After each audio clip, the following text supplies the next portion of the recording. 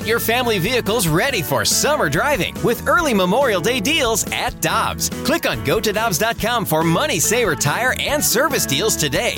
Dobbs, with 43 locations, real deals are always close by. Another day is here, and you're ready for it. What to wear? Check. Breakfast, lunch, and dinner? Check. Planning for what's next and how to save for it? That's where Bank of America can help. For your financial to-dos, Bank of America has experts ready to help get you closer to your goals. Get started at one of our local financial centers or 24/7 in our mobile banking app. Find a location near you at bankofamerica.com/talktous. What would you like the power to do?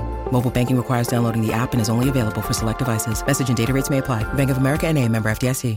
Get ready for winter driving at Dobbs Tire and Auto Centers with super deals on tires, including up to $200 on new Goodyear tires, plus oil changes, brakes, batteries, and more. For value and savings, click on GoToDobbs.com today. This is the BK and Ferrario podcast, powered by I Promise. Now here's BK and Ferrario.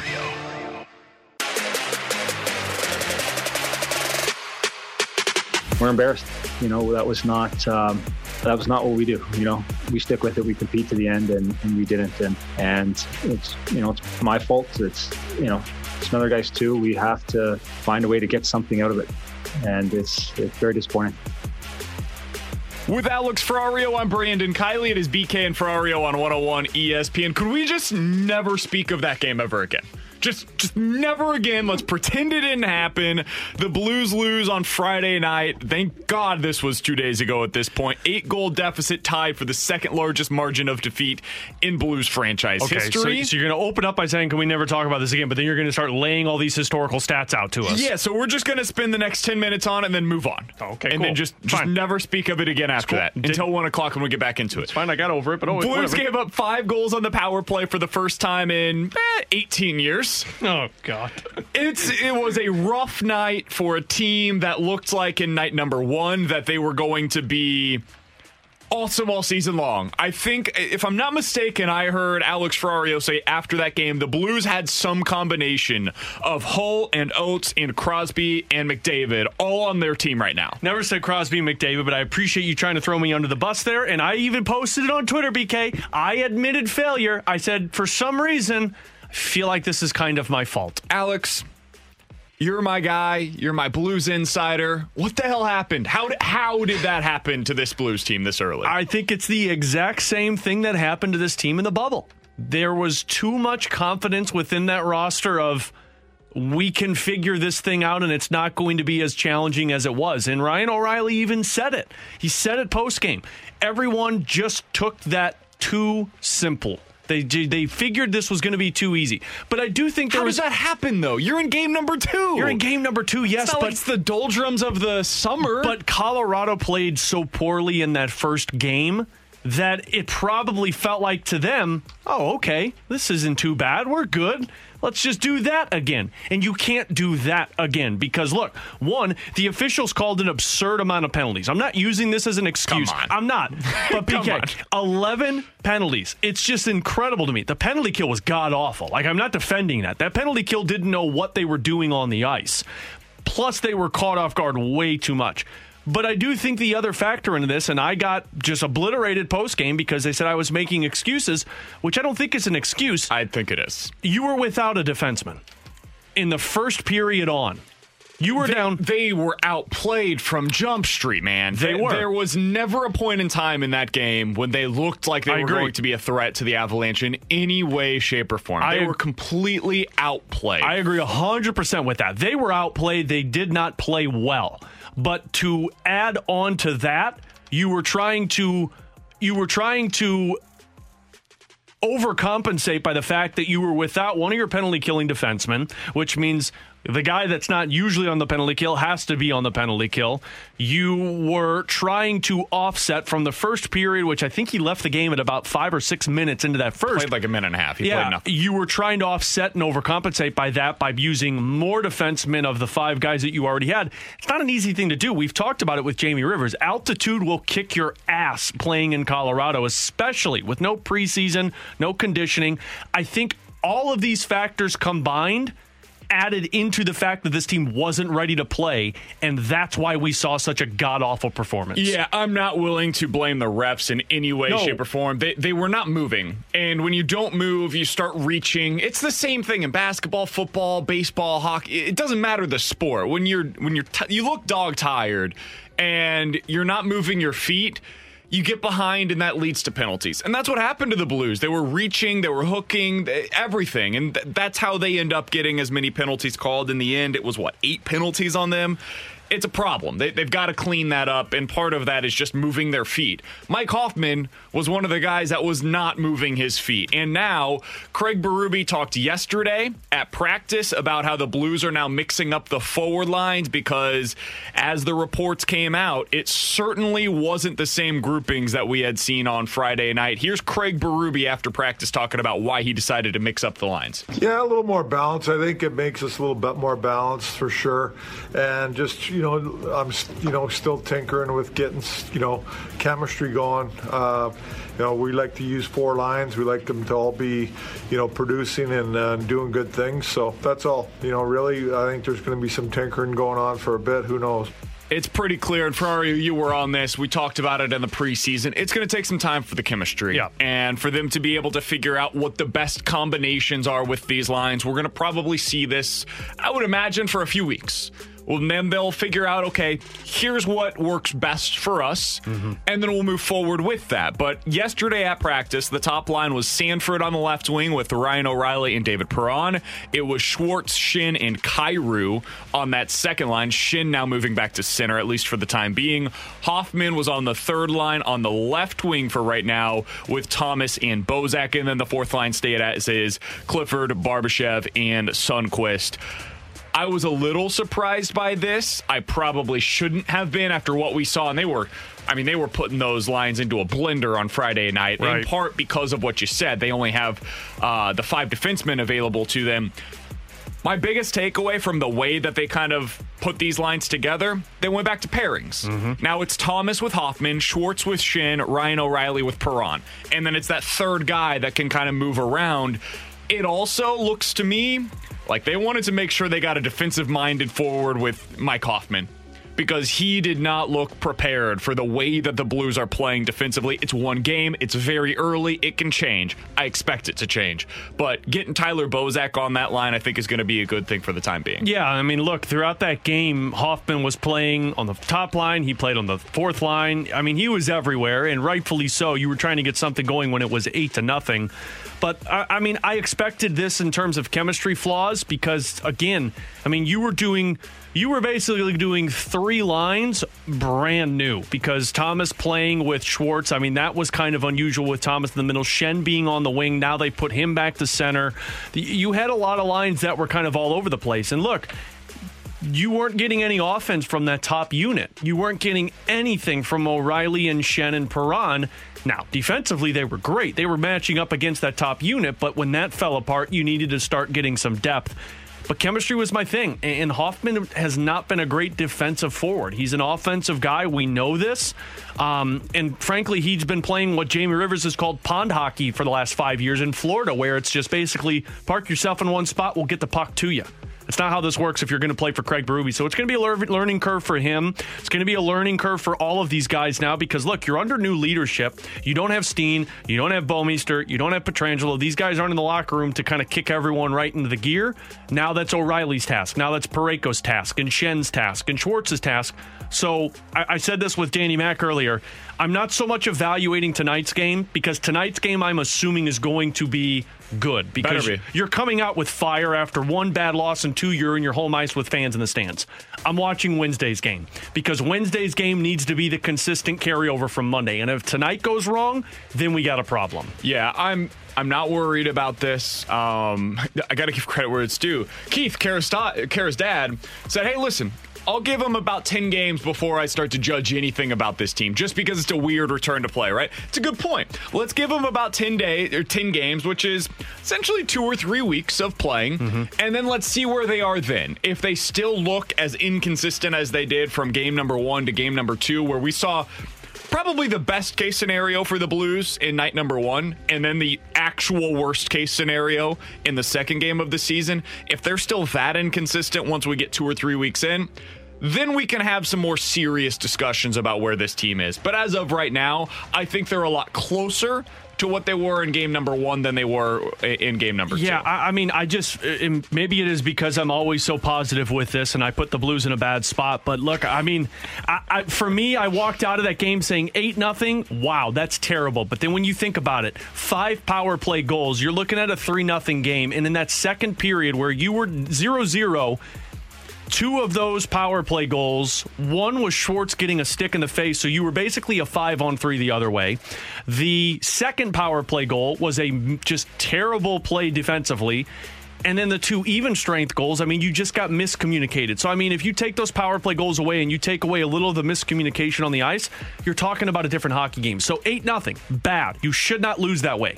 But for me, the black spot on that game was the fact that your penalty kill is in terrible shape right now. Yeah, that was the Murphy's Law game. Mm-hmm. Anything that can go wrong will go wrong. And it did go wrong for the Blues on Friday night against the Avalanche, 8-0. You heard all the action right here on 101 ESPN. You're home for the Blues. You will hear tonight's action.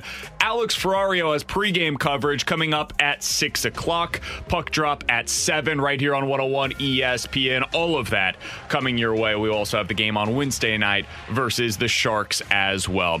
With Alex Ferrario, I'm Brandon Kiley. It's BK and Ferrario on 101 ESPN. It's 11:10. Your time check brought to you by Clarkson Jewelers, an officially licensed Rolex jeweler. Coming up in about 15 minutes or so, we'll talk with our guy Frank Schwab of Yahoo Sports. We'll be joined by Darren Pang, Blues analyst, coming up at 12:30. But coming up next, I know you guys get sick of me talking about Tom Brady, and I don't know how I became Tom Brady guy.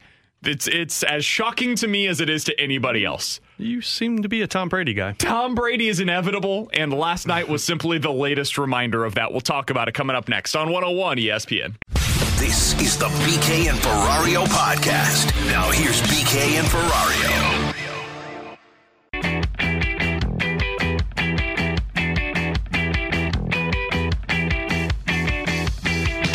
Tom Brady with another postseason win. For the first time in his career, he has won 2 road games in the playoffs.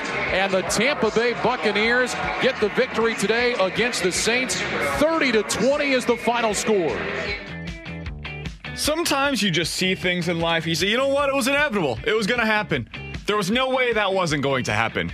Tom Brady has become that. In fact, Tom Brady has been that. You just called him Tommy. You really are a Tom Brady fanboy now, aren't you? Come on now. Come on. You know that's Tommy. Not true.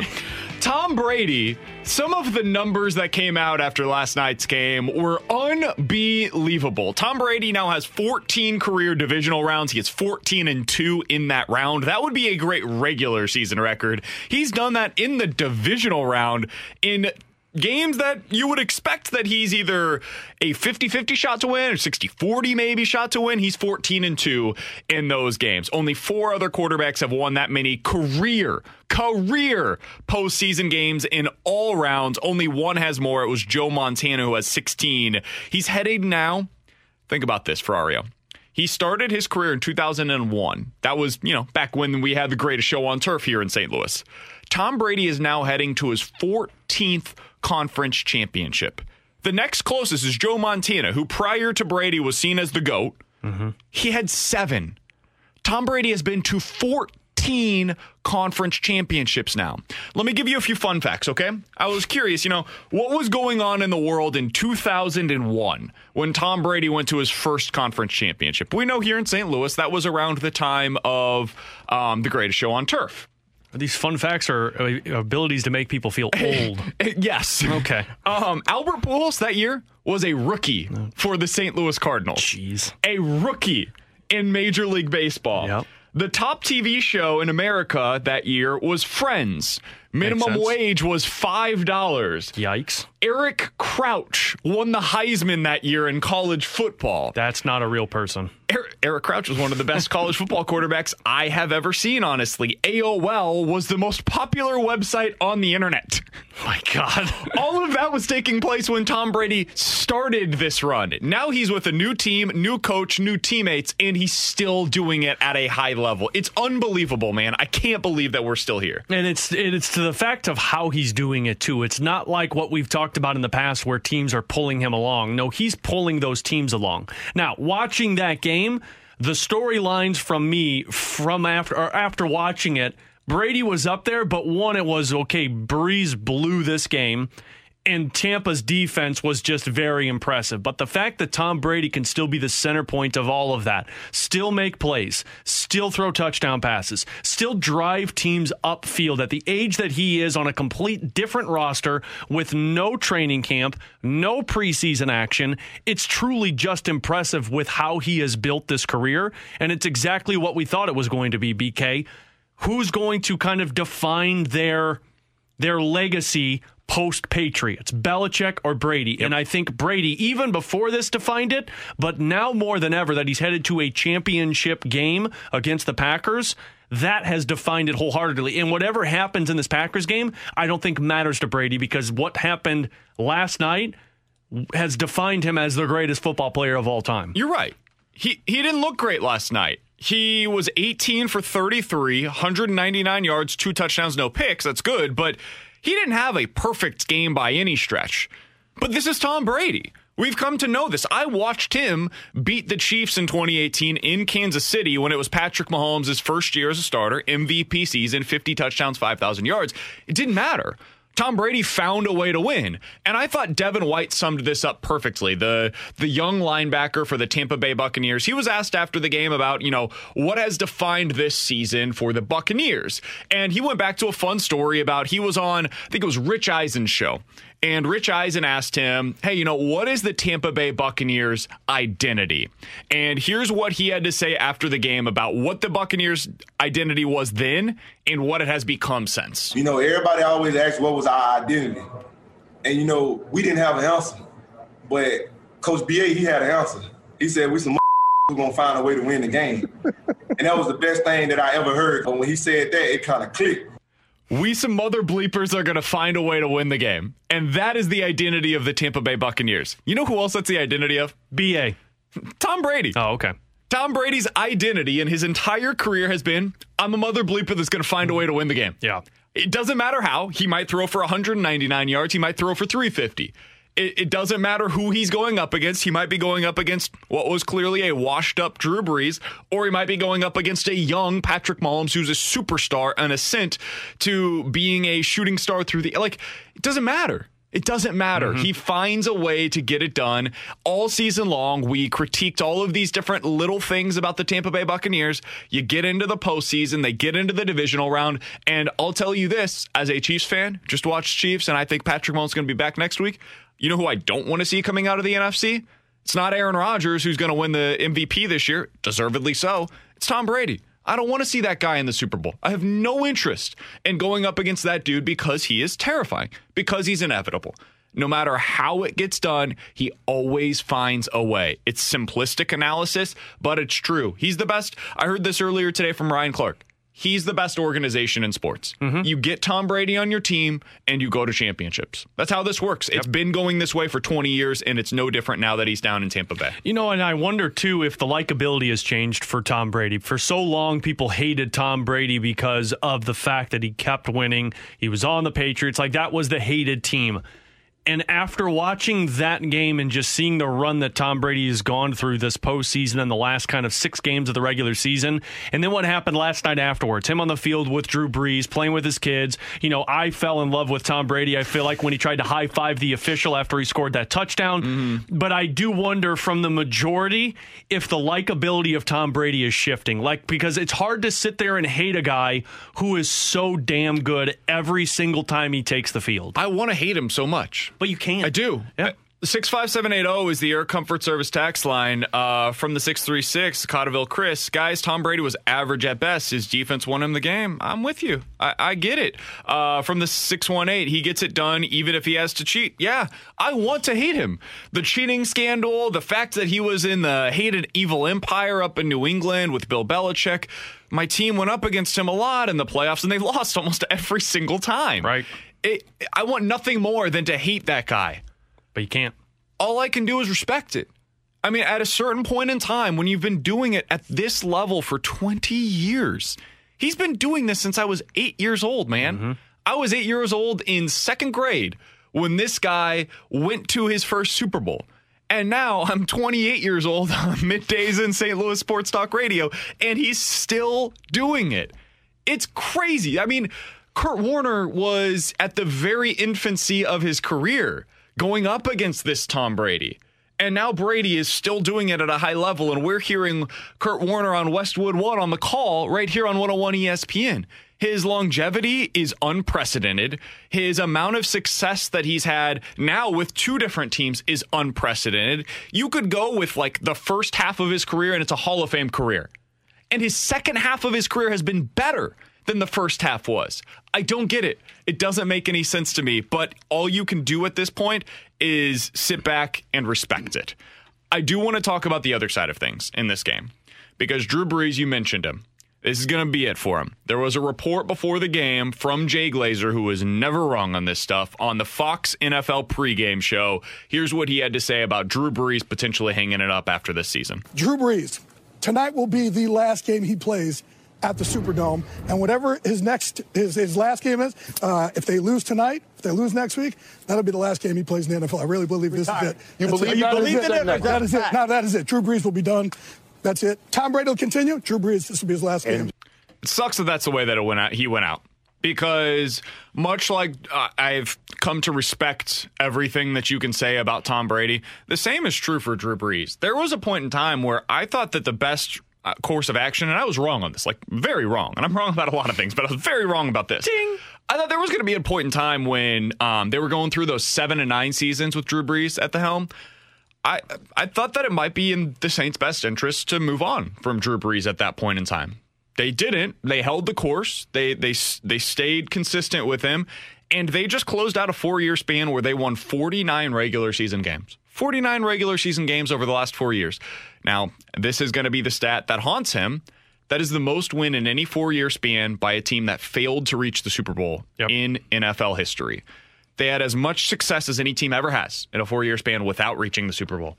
And that's why I do wonder when he does hang it up, and it sounds like it's going to be now, I wonder how Drew Brees is remembered. Because he's going to be remembered as one of the best.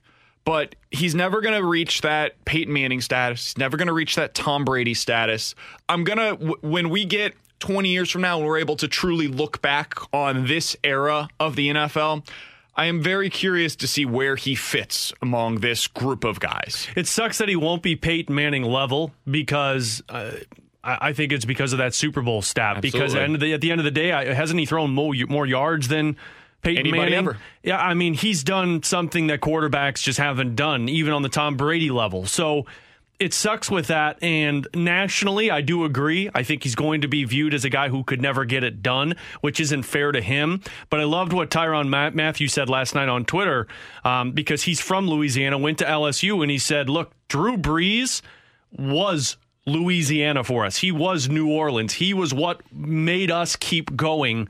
A lot of the people that are lower income in New Orleans, like Drew Brees was the guy that they put all of their excitement into. Well, think about Katrina, the aftermath. And it sucks because an entire state just idolizes a guy like that, and rightfully so, because he's such a good guy. He does so much for charity work outside of New Orleans, but he did lead every season to winning seasons, it felt like. But nationally, outside of that, I'm not sure if people are going to view him that way because of the lack of Super Bowls, and I just think that's unfair. I think he's going to be remembered as one of the greats. I don't know that he will ever be remembered as fondly as maybe he should be because of the lack of Super Bowls, like you said. He only got to that one. I think he should be remembered at Peyton Manning level. I mean, frankly, I think he deserves to be remembered like a Peyton Manning does, and frankly, like an Aaron Rodgers, too, because he's done something that those guys haven't. I think that's the group. And we'll talk about this a little bit later on, but I think this year is Aaron Rodgers' opportunity to potentially pass those guys. Like, he's going to need to do more to be able to pass them in the future. But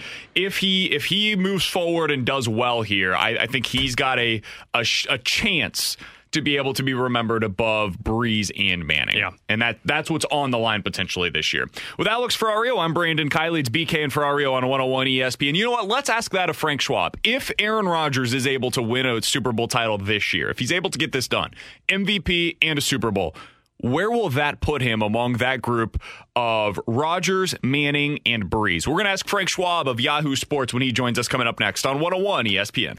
This is the BK and Ferrario podcast. Now here's BK and Ferrario.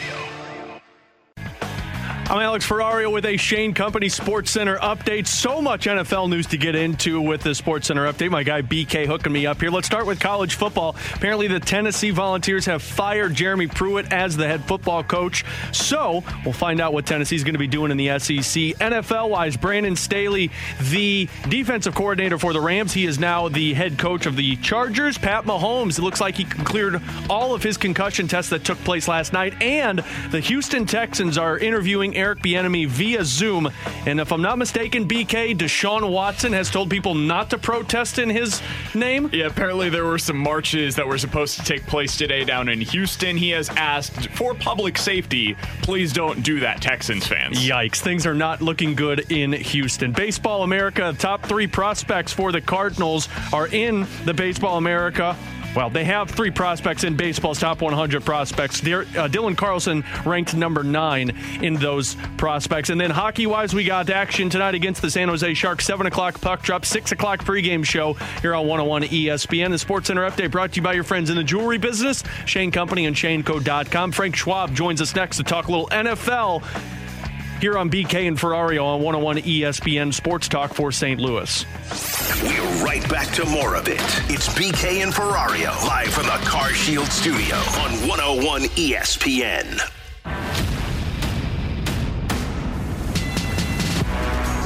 That's Alex Ferrario. I'm Brandon Kiley. It is BK and Ferrario on 101 ESPN. Happy to go out to the Brown and Crouppen Celebrity Line. Frank Schwab, Yahoo Sports NFL writer, joining us here on the show. Frank, we always appreciate the time, man. Plenty to get into with you today. How you doing after a nice divisional round weekend? Man, doing good. Excited for these games coming up. Let's take a moment too to just recognize, there were many days when we didn't think we would get to this point in the NFL season, right? Like it was during the summer where are we even going to play? So to get to this point where we have 4 teams left, 2 great games this weekend, Super Bowl after that, let's take a moment to appreciate, the great NFL season we've had so far. It's awesome. I mean, we here in St. Louis, baseball season was the same way. There were certainly points in time when we weren't sure we were going to be able to get through the end, especially for the Cardinals in particular. And it was the same way for football. I mean, there was a point in time when I didn't know if the Ravens were going to be able to make it through. And then at the end, it seemed like every week the Browns would have 3 new players pop up on that list. So thank God we appear, fingers crossed, to officially be getting close to the end. And Frank, would it really be an NFL season if our guy Tom Brady wasn't in the end right here in the championship weekend? It's amazing, man. 14 times now he has made it to championship weekend. I don't even know what to say about the man anymore, but what can you say about him for us? Yeah, I know. I mean, the stat that blew me away, and I'd seen it before, but every time I see it, it's just crazy. He now has more conference championship appearances than any other 2 quarterbacks combined. Joe Montana is second on the list with 7. Nobody else has more than 6. So you can combine any 2 quarterbacks in NFL history, and the most you're going to come up with is 13. And this is number 14 for Brady. Anybody we can have the argument with the semantics of greatest quarterback ever, but whatever. This is true, and I don't think this is even arguable. Tom Brady has the greatest NFL resume of all time. I just don't see how you can even come close to arguing that. To go to a new team, to do this in his first year there, even if they get loose by 50 on Sunday, it really doesn't matter. It just proves what an unbelievable player he is. And I think the part of the story it's gotten some attention for sure, but not enough, is that he's doing this at an age that basically no other athlete has reached, this level of play at age 43. Yeah, Bonds had a great season at 42, I believe it was. Nolan Ryan was still a very effective pitcher at 43, 44. But to do this at 43, like I pointed out that every single NFL quarterback throughout the first 100 years of NFL football, every quarterback aged at least 43 had 22 combined touchdowns. Combined. Tom Brady has 40 by himself this year. It's just like what he's doing at his age and playing. I know he didn't play great yesterday, but over a course of the season, he played very, very well at an age that literally no other quarterback has ever played even remotely good. It's just unbelievable. The guy's an unbelievable athlete. Yeah, Frank, I don't think there's any denying anymore that he's probably the greatest football player of all time. But I want to ask you about the flip side of this. We were just talking about this in the previous segment. Drew Brees and how his legacy is going to be remembered. I'm curious your thoughts on this. Is this guy going to be labeled as a guy who could never win the championship, or is he still going to be viewed as one of the top quarterbacks in the league?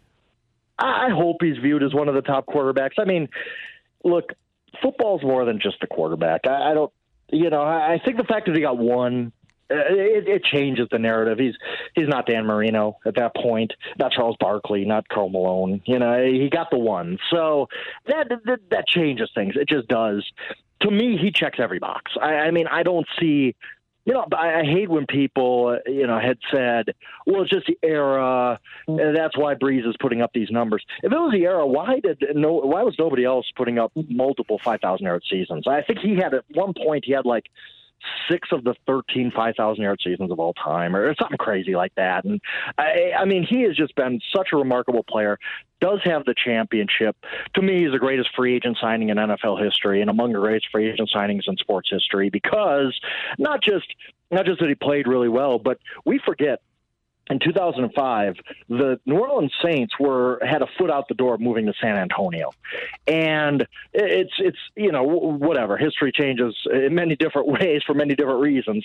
But I think we can safely say that Drew Brees helped save the New Orleans Saints in New Orleans. And I think that's going to be his legacy, just to be so singularly associated with one team.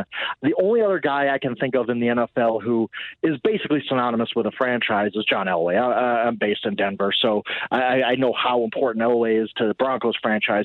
Brees is the same way to the Saints. I think he's going to go down as Mr. Saint. He's going to be that franchise's legacy, and his legacy, I think he's a top 5 all-time quarterback. I hope that people recognize him as a top 10 all-time quarterback.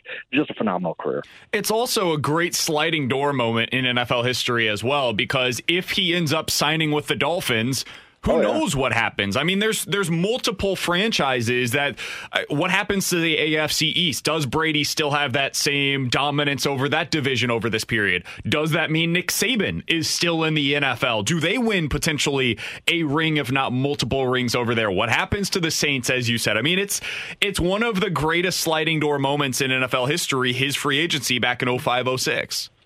Absolutely, no question about that, because it not only affects the NFL game, it affects the college game. I mean, imagine sitting here right now and Nick Saban's never at Alabama. I mean, what? Like, I mean, he's the greatest, probably greatest college coach of all time. And you're right. Maybe he never makes it back to Alabama because they just start on a run of success. It's also fair to wonder, Sean Payton's a great head coach, and he and Drew Brees were perfectly matched together. It's also fair to wonder if Drew Brees' career never gets off the ground like it did. I mean, I think he was going to be a good, solid quarterback, but maybe he's not a Hall of Famer in that situation. Situation does matter. I'm not trying to slight Brees in any single way, but I mean, Joe Montana's not the same quarterback if it doesn't get with Bill Walsh. Brett Favre's not the same quarterback if he doesn't have Mike Holmgren kind of, kicking him into behind a little bit. And maybe the same is true for Brees. But, yeah, you're right. It's, one of the top 5 what-if moments. If the Dolphins sign Drew Brees, multiple franchises, multiple college programs, who knows? Maybe we'll get Gus Malzahn as Nick Saban. We just don't know, and it's a crazy what-if. We're talking to Frank Schwab of Yahoo Sports. You can give him a follow on Twitter at Yahoo Schwab, SCHWAB. He's joining us here on BK and Ferrario on 101 ESPN. Frank, I did want to ask you about the Bills-Ravens game, and we'll talk plenty about the Bills throughout the week, but I did want to focus briefly on the Ravens because I love Lamar Jackson. I think he's a really good player. I think he's a really good quarterback. I think he's going to have a really nice career in the NFL, and I'm not trying to take away anything that he has accomplished. But you look at that game, and I once again have to wonder, Frank, does what they do, what the style that the Ravens play, Does that work in a way that you can win 3 straight playoff games to win the Super Bowl with a quarterback like Lamar? I love him. I'm not trying to take away from what he's been, and I don't want to denigrate what he is as a player. I just wonder, Frank, as we kind of move forward here and he's getting closer and closer to getting paid big-time dollars, can you win that way in the playoffs consistently, in your opinion? I do. I'm not one of these people who thinks playoff football is that much different than regular season football. I really don't. I think that football's football. We put more emphasis on playoff football for sure, but I don't think the games themselves change that much. And, if you look at the Ravens record, Lamar Jackson as a starter, I don't know what it's up to, but he's right up there with the greatest 3-season starts in NFL history as far as a team's record goes. A team's record isn't solely owned by a quarterback, but Lamar Jackson's had a huge impact on them. So I just think that it looks bad when they play bad. It really does, just because it's a style that if you fall behind, you're not going to catch up. They have a hard time. They do when they need to dictate the pace of the game, the flow of the game.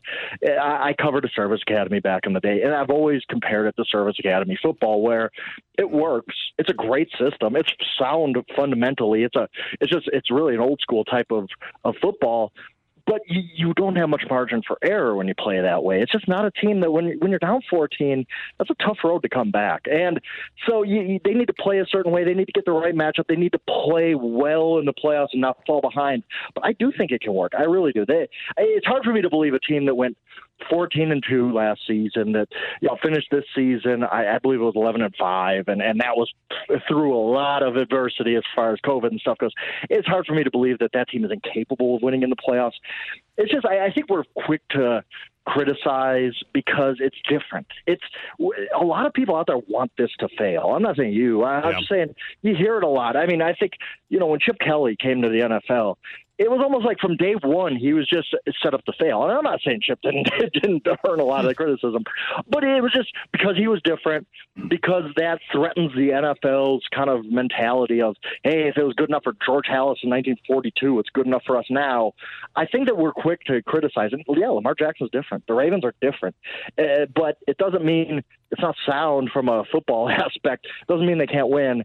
It's just because it's so different, there's just a bigger spotlight on him than there would be Tennessee Titans who haven't gotten to a Super Bowl, or whatever it is.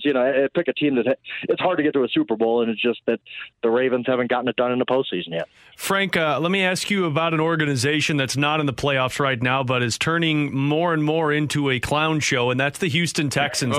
Like, what is going on? I mean, now we have fans that are wanting to protest and march because of Deshaun Watson. He's saying that he's at a 10, but then on top of it, they're interviewing Eric Bieniemy. Where does this organization go from here?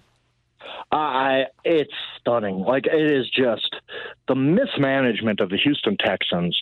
It kind of flew under the radar, and we were all ripping Bill O'Brien, who really deserves that. Like, let's be honest about that. But even the fact that he was in a position to make the moves he did was kind of symptomatic of bad ownership, bad leadership, just a bad structure altogether. The Houston Texans are a mess. And for them from the outside looking in, it's pretty clear to make this judgment that they basically picked Jack Easterby over Deshaun Watson. Like, let that sink in for a second. A guy who was a pastor and a character coach for the Patriots, who Bill Belichick Bill Belichick doesn't say anything. Bill Belichick during a teleconference this year, probably because it was just kind of common knowledge to him, said, of course Jack Easterby shouldn't be running personnel. He's not that guy.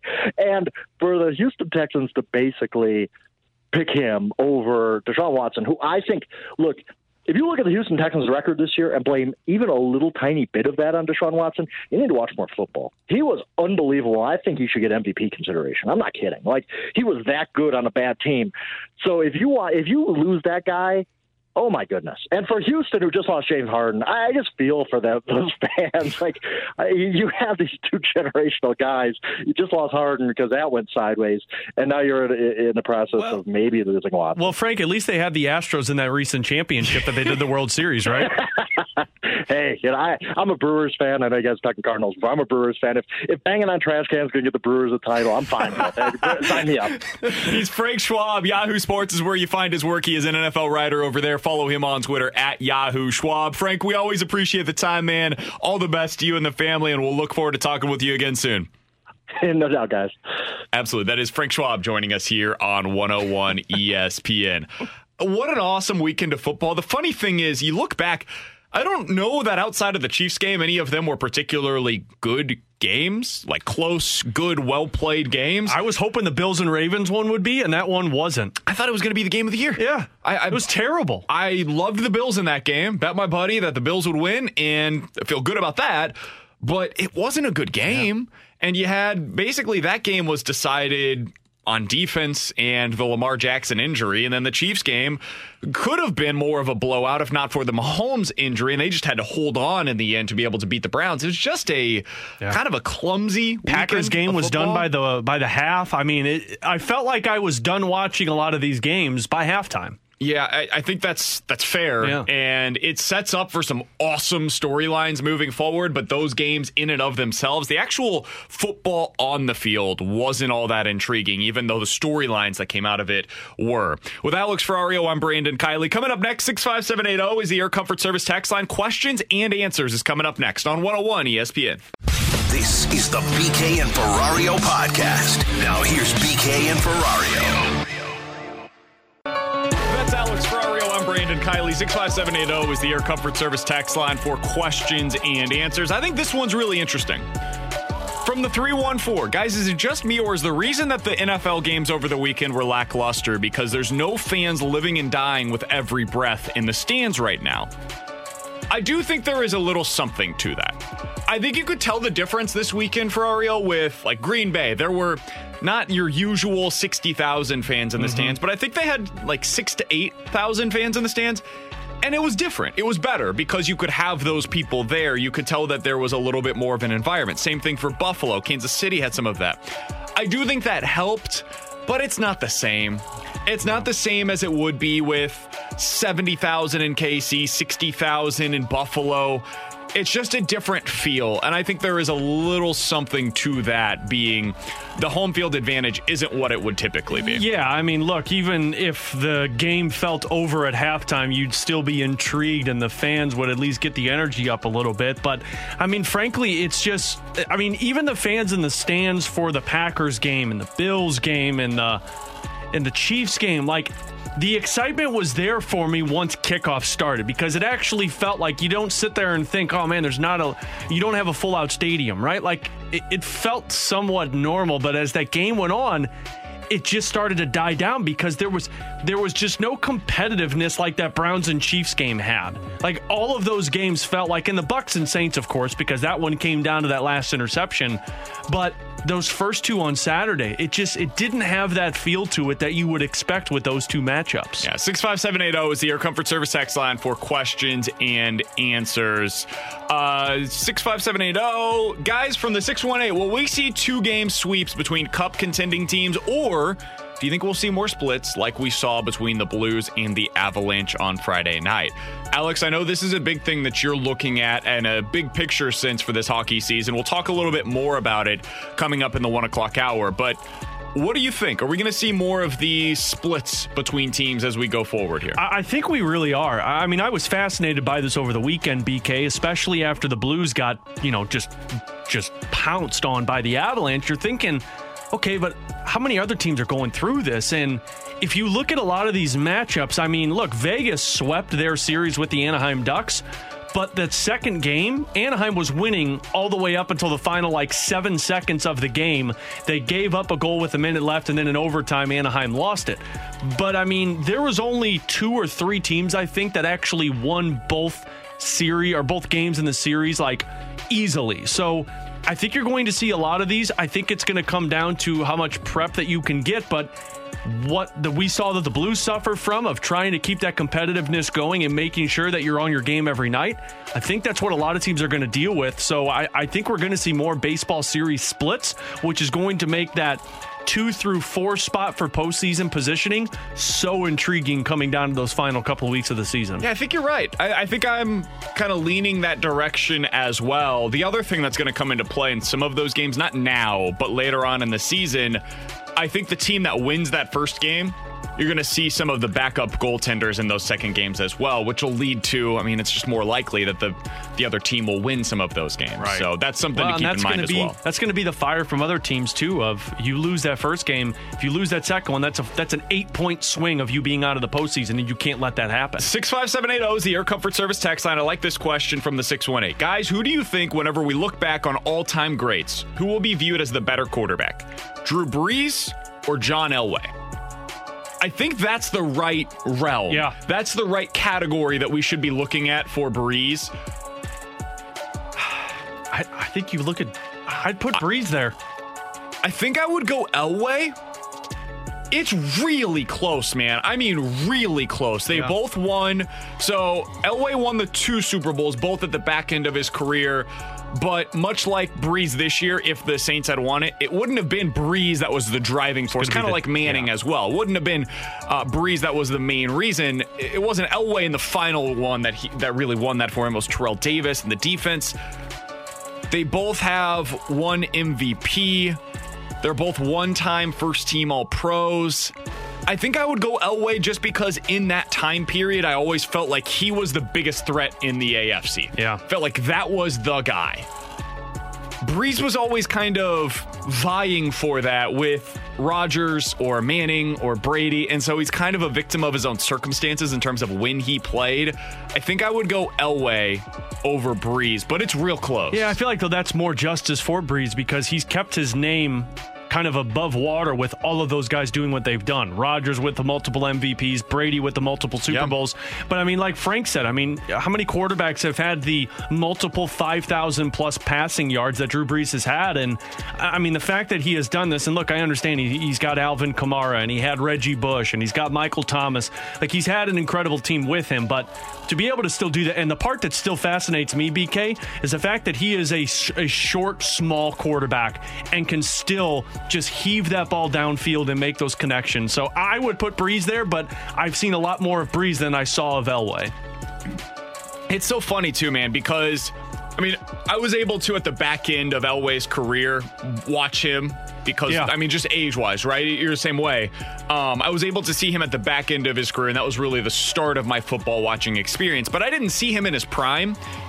And you're able to go back and watch these things. You're able to watch documentaries and stuff about him and the football lives and all of those things. So I have, I think, a pretty good understanding of how he was viewed at the time. And so I can base my understanding of Elway on that. Yeah.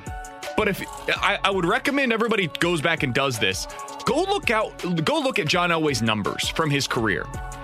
It's wild because you look back and it's like from 1986 through 92, Zero times in that stretch did John Elway have more than 20 touchdown passes. We're not talking like 40, 50, the way that we were looking at guys now. Right. It's just such a different game, and it's such a different way that you have to judge those quarterbacks. I mean, many of those seasons, Elway threw more interceptions than he did touchdowns.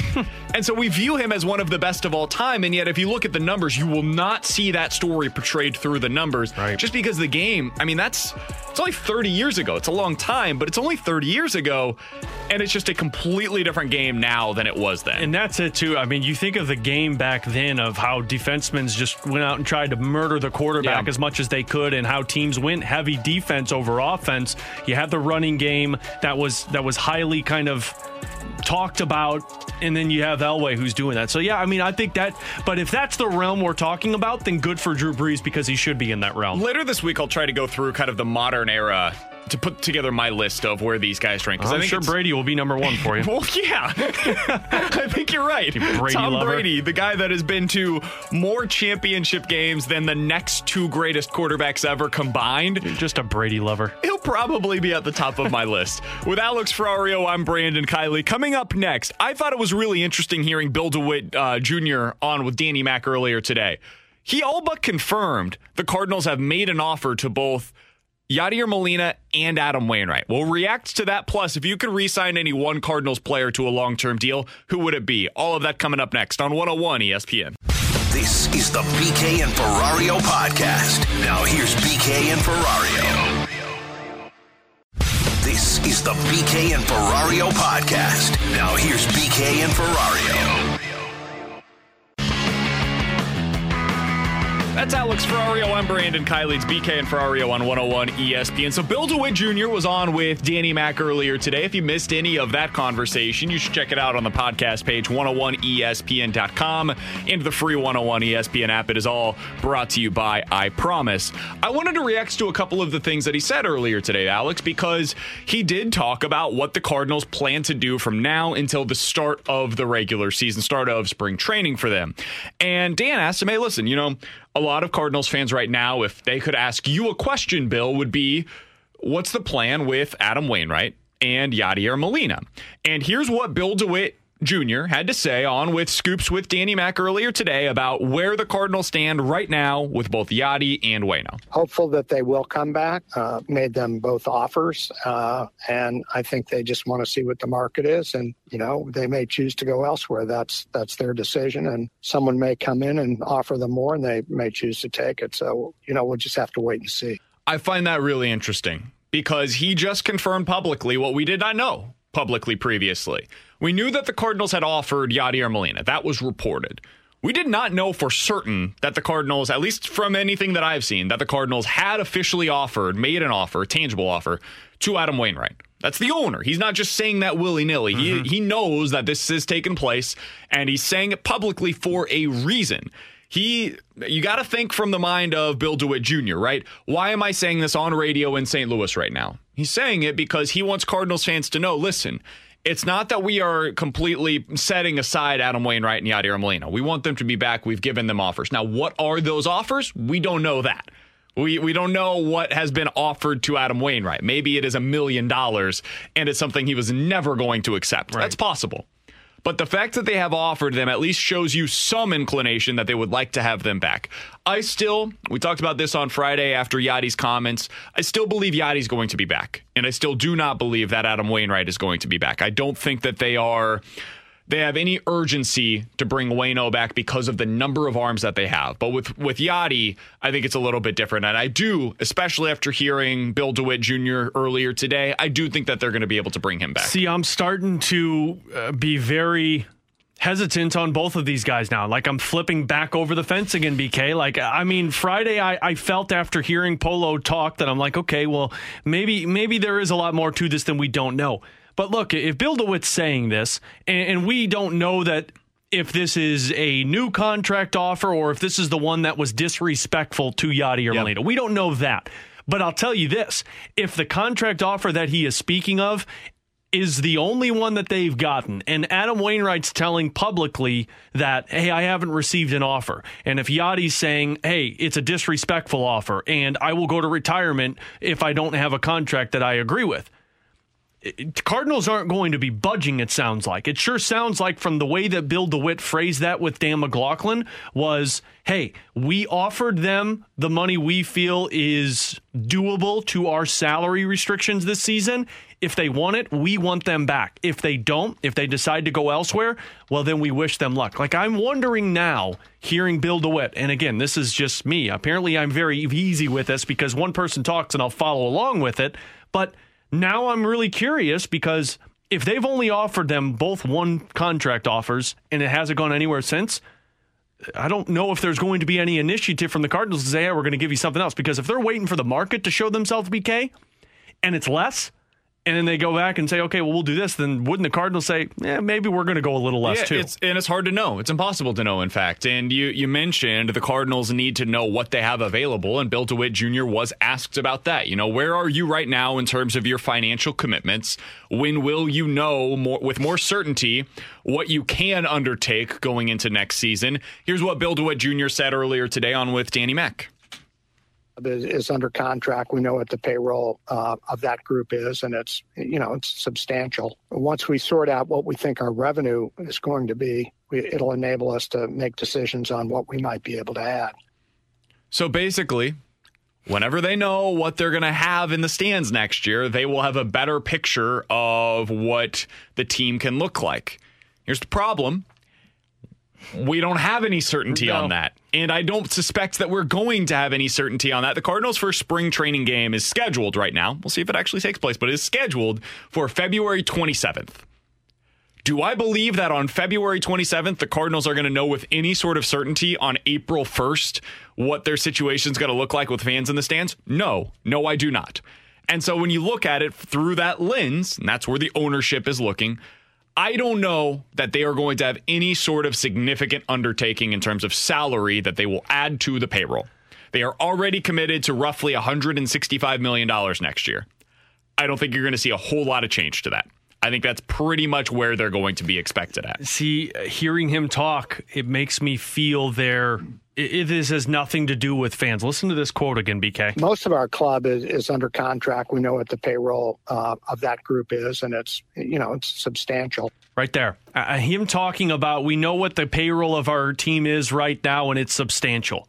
That screams an owner that's saying, hey, we only have a certain amount of money we can spend this offseason. I think he's reminding Cardinals fans right there, subtly, hey, we are spending a lot of money. It's not that we haven't spent. Right. They are spending.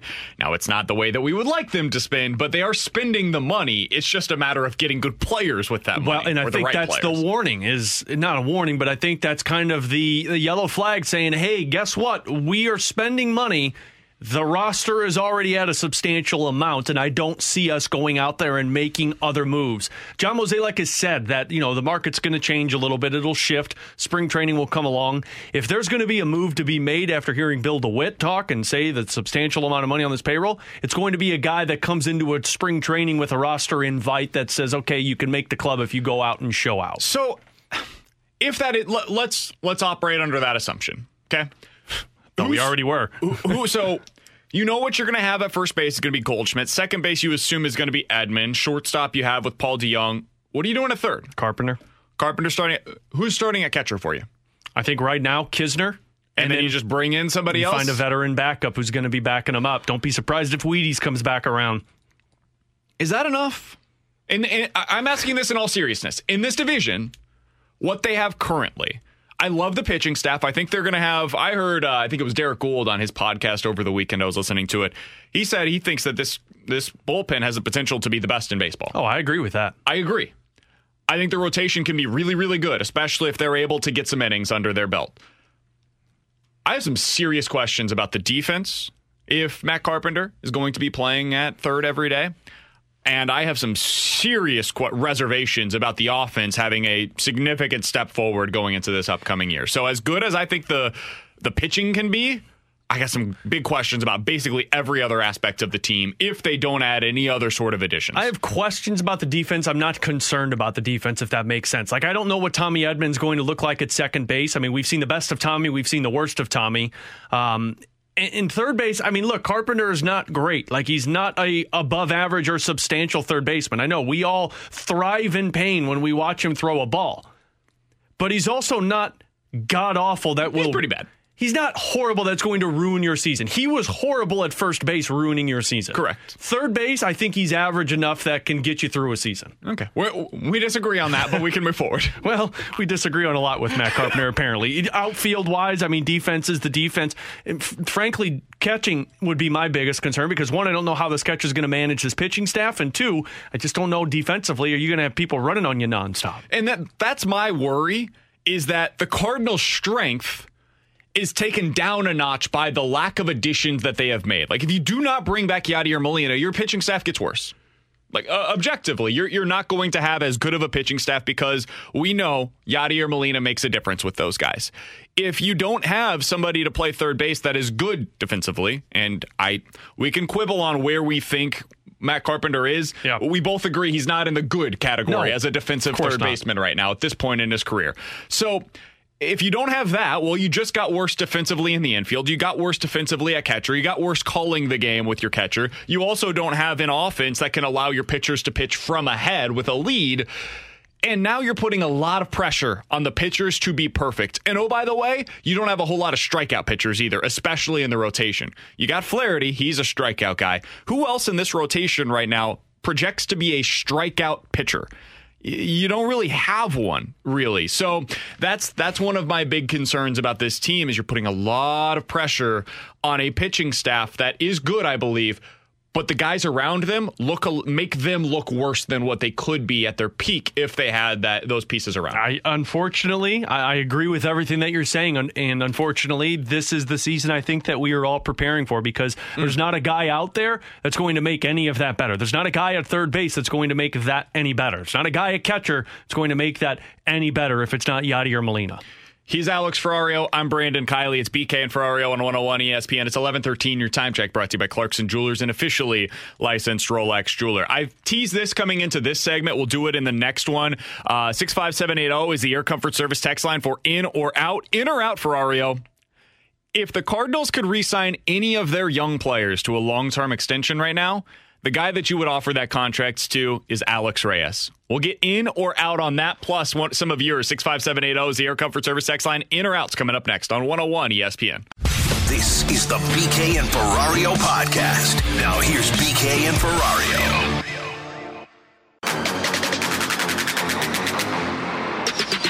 65780 is the Air Comfort Service text line for in or out. Darren Pang's going to join us coming up in about 15 minutes to talk about what in the world happened to the Blues on Friday night. We weren't talking about it, BK. And why it's going to get better tonight in a game that you'll hear right here on 101 ESPN. Blues versus Sharks coming up at 6 o'clock for pregame coverage with Alex Ferrario. But right now, let's dive into some in or out.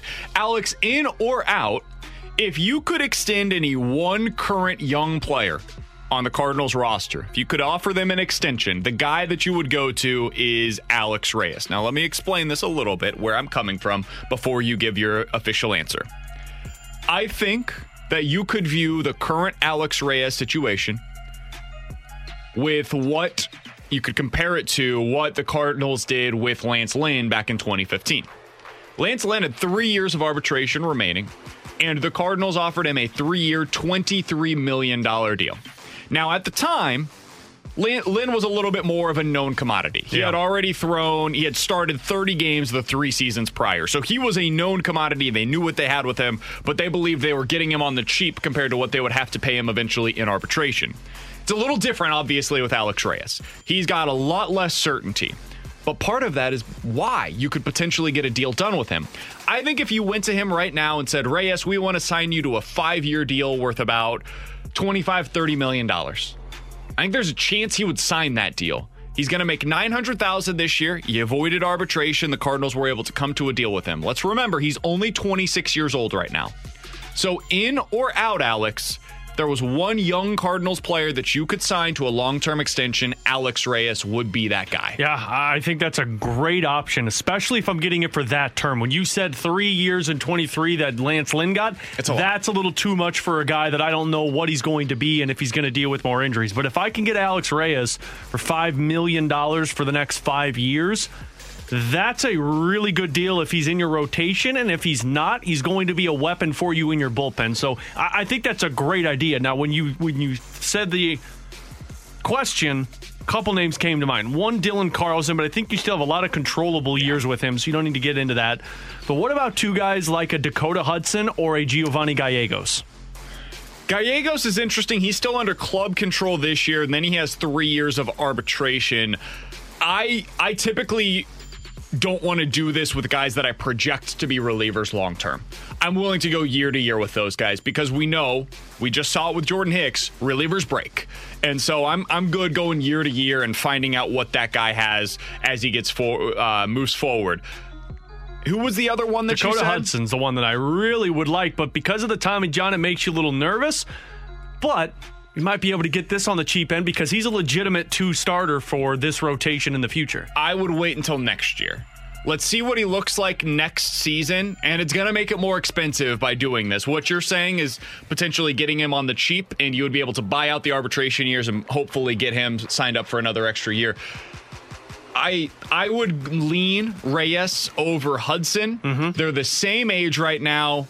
Reyes hopefully is past his injury issues. Hudson just had his injury issue.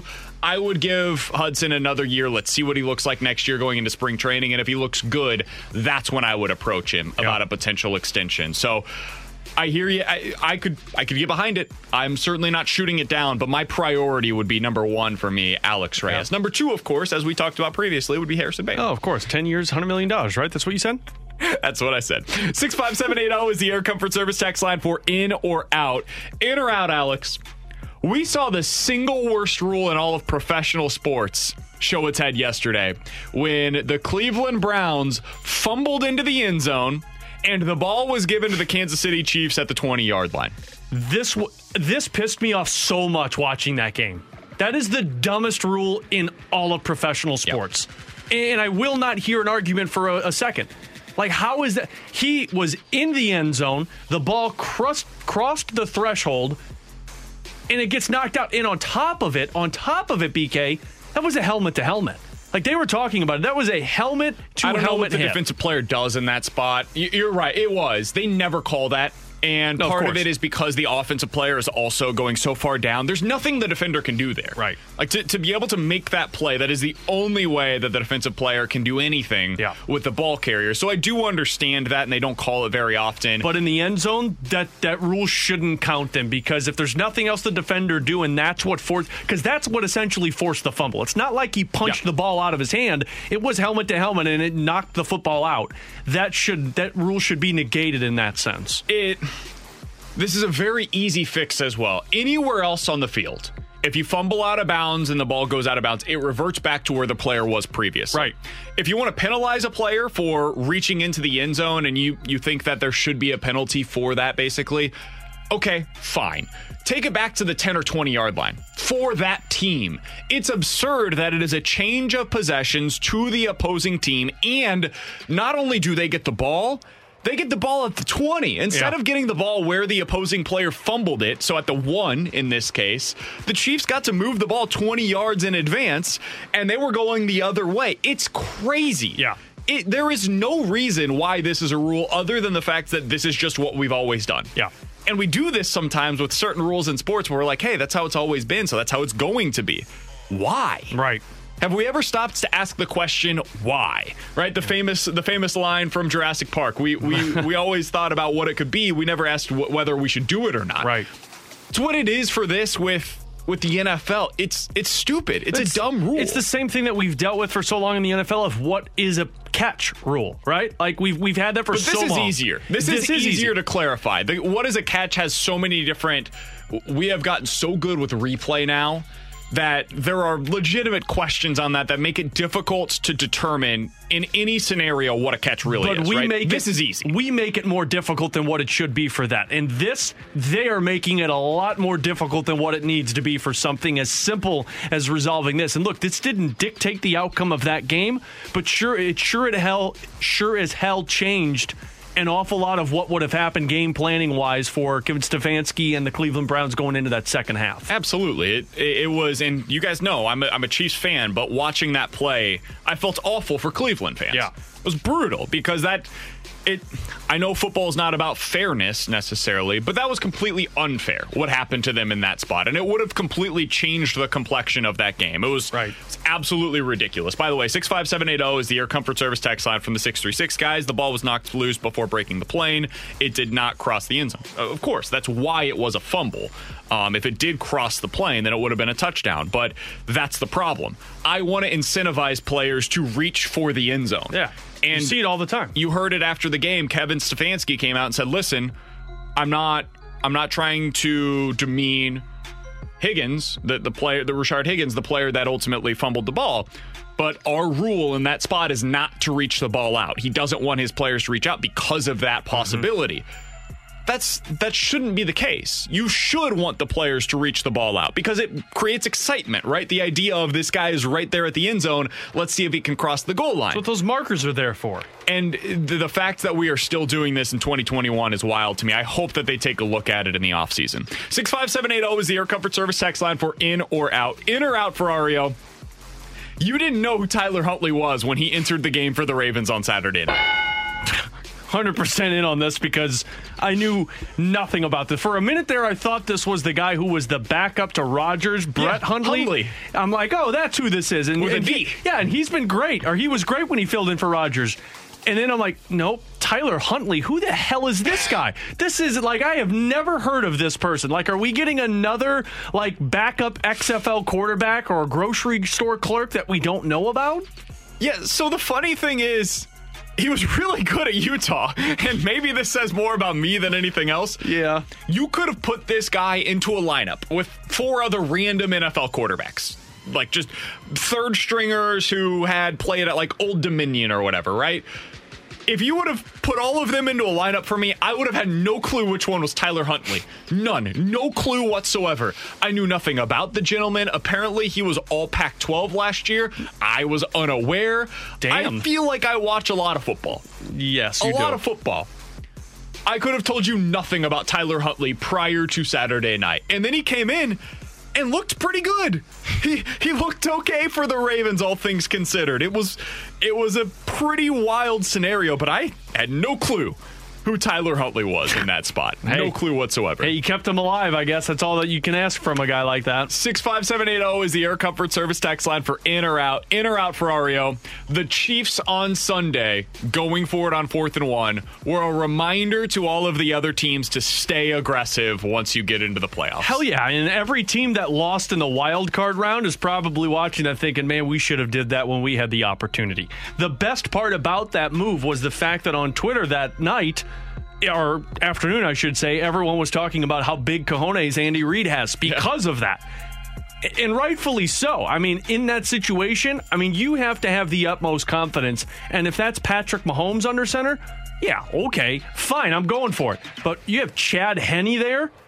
I mean, you have to be pretty damn brave to make that move, because on the flip side, you're on your side of the 50-yard line. Yeah. So things could get real ugly real quick. So props to Andy Reid. Hopefully every other coach in the NFL took some lessons from it. I mean, you look back a week ago at some of the decisions that were made, especially from the Titans, punting from the opposing side of the 50. The Steelers down, 4 touchdowns, and they decided to punt at the 50. Unbelievable. It was crazy. Some of the decisions that were made last week were clearly made with the idea of not losing the game. Right. As opposed to going out and winning the game. And that's what Andy Reid did in that spot. You have 4th and 1 at your own 48. You're up by 5 points with 1:15 to go. And with Chad Henne in the game, and the broadcast, if you were watching on CBS last night or listening here on 101, you heard the broadcasters were like, well, they're probably just trying to get them to jump off sides. Mm-hmm. That's probably what they're doing here. I'm sure they'll let this clock run down, and then they'll take a timeout, decide what they want to do. Nope. Absolutely not what they did. Chad Henne, Drac rolls around, Tyreek Hill wide open. That was awesome. Yep.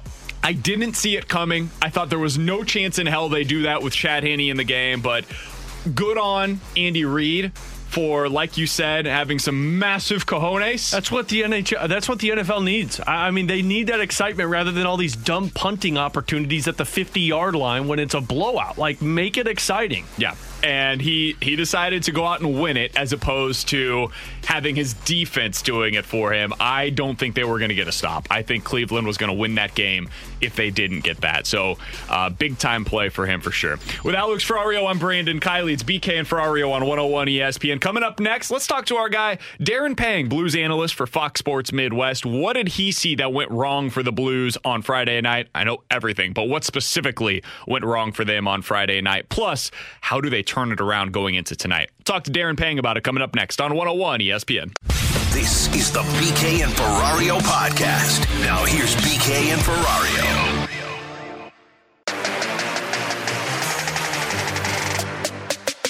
That's Alex Ferrario. I'm Brandon Kiley. Happy to dive out to the Brown and Crouppen Celebrity Line. Joined via that with Blues analyst for Fox Sports Midwest. He is Darren Pang joining us here on the show. Panger, how you doing today, my friend?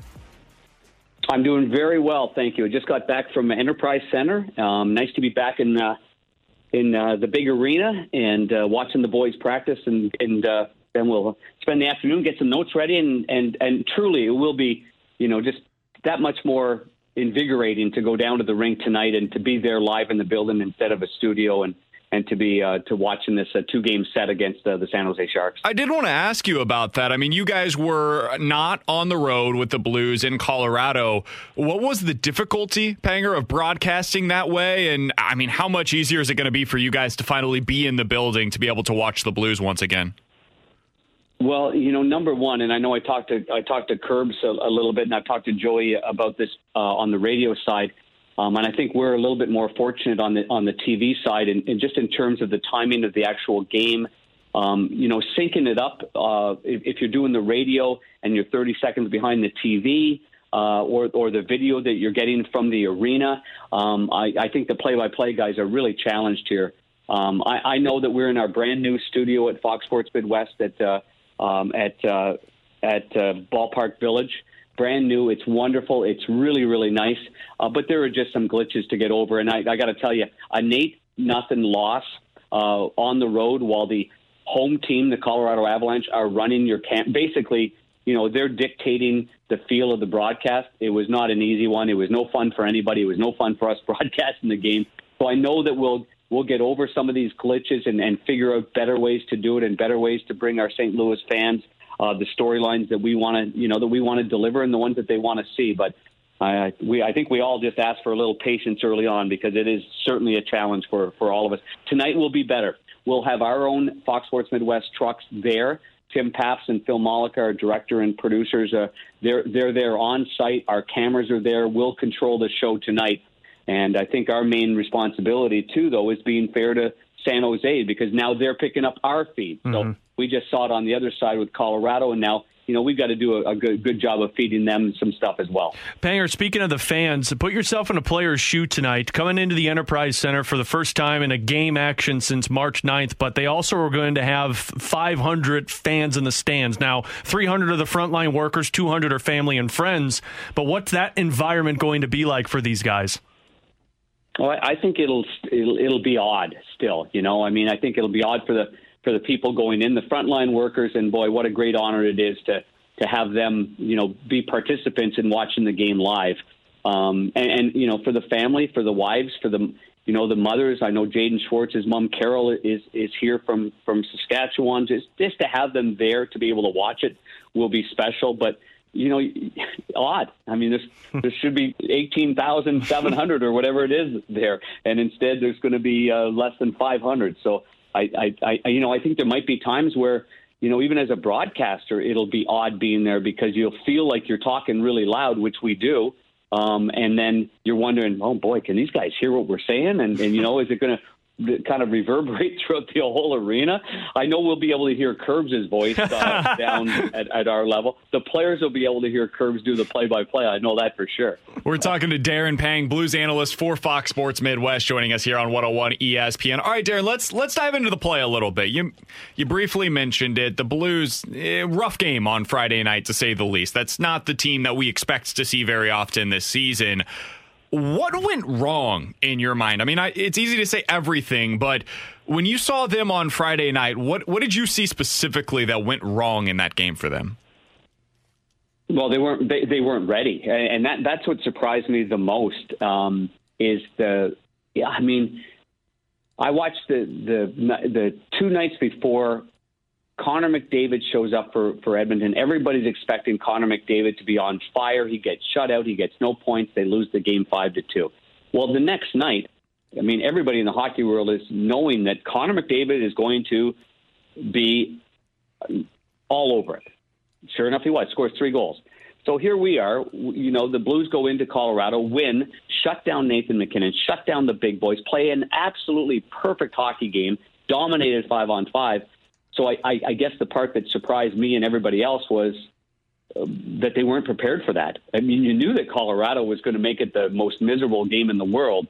The only guy that was prepared to play that hockey game, in my opinion, was Jordan Binnington. Yeah. And he was, at 2-0, we're in the game. And in fact, with 12 minutes and 24 seconds left in the second period, it's still a 2-0 game.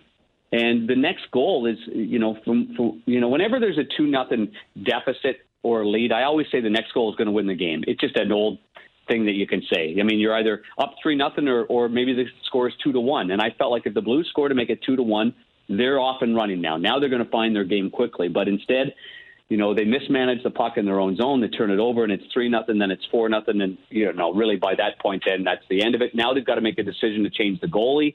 Now you put in a goalie that's never played in the NHL, and the Avalanche continue to roll. So that's for me the number one thing is they really gave up an opportunity where their goalie was the first star in a game that's only 2-0, and somehow they couldn't find their game, and that shocked the daylights out of me, to be honest with you. Panger, it just looked like that the guys were just out of whack on the ice together. Like defensively, there was a couple of just miscommunications where both Parayko and Krug went for the puck behind the net and left somebody wide open in the slot. The same can be said for the forwards.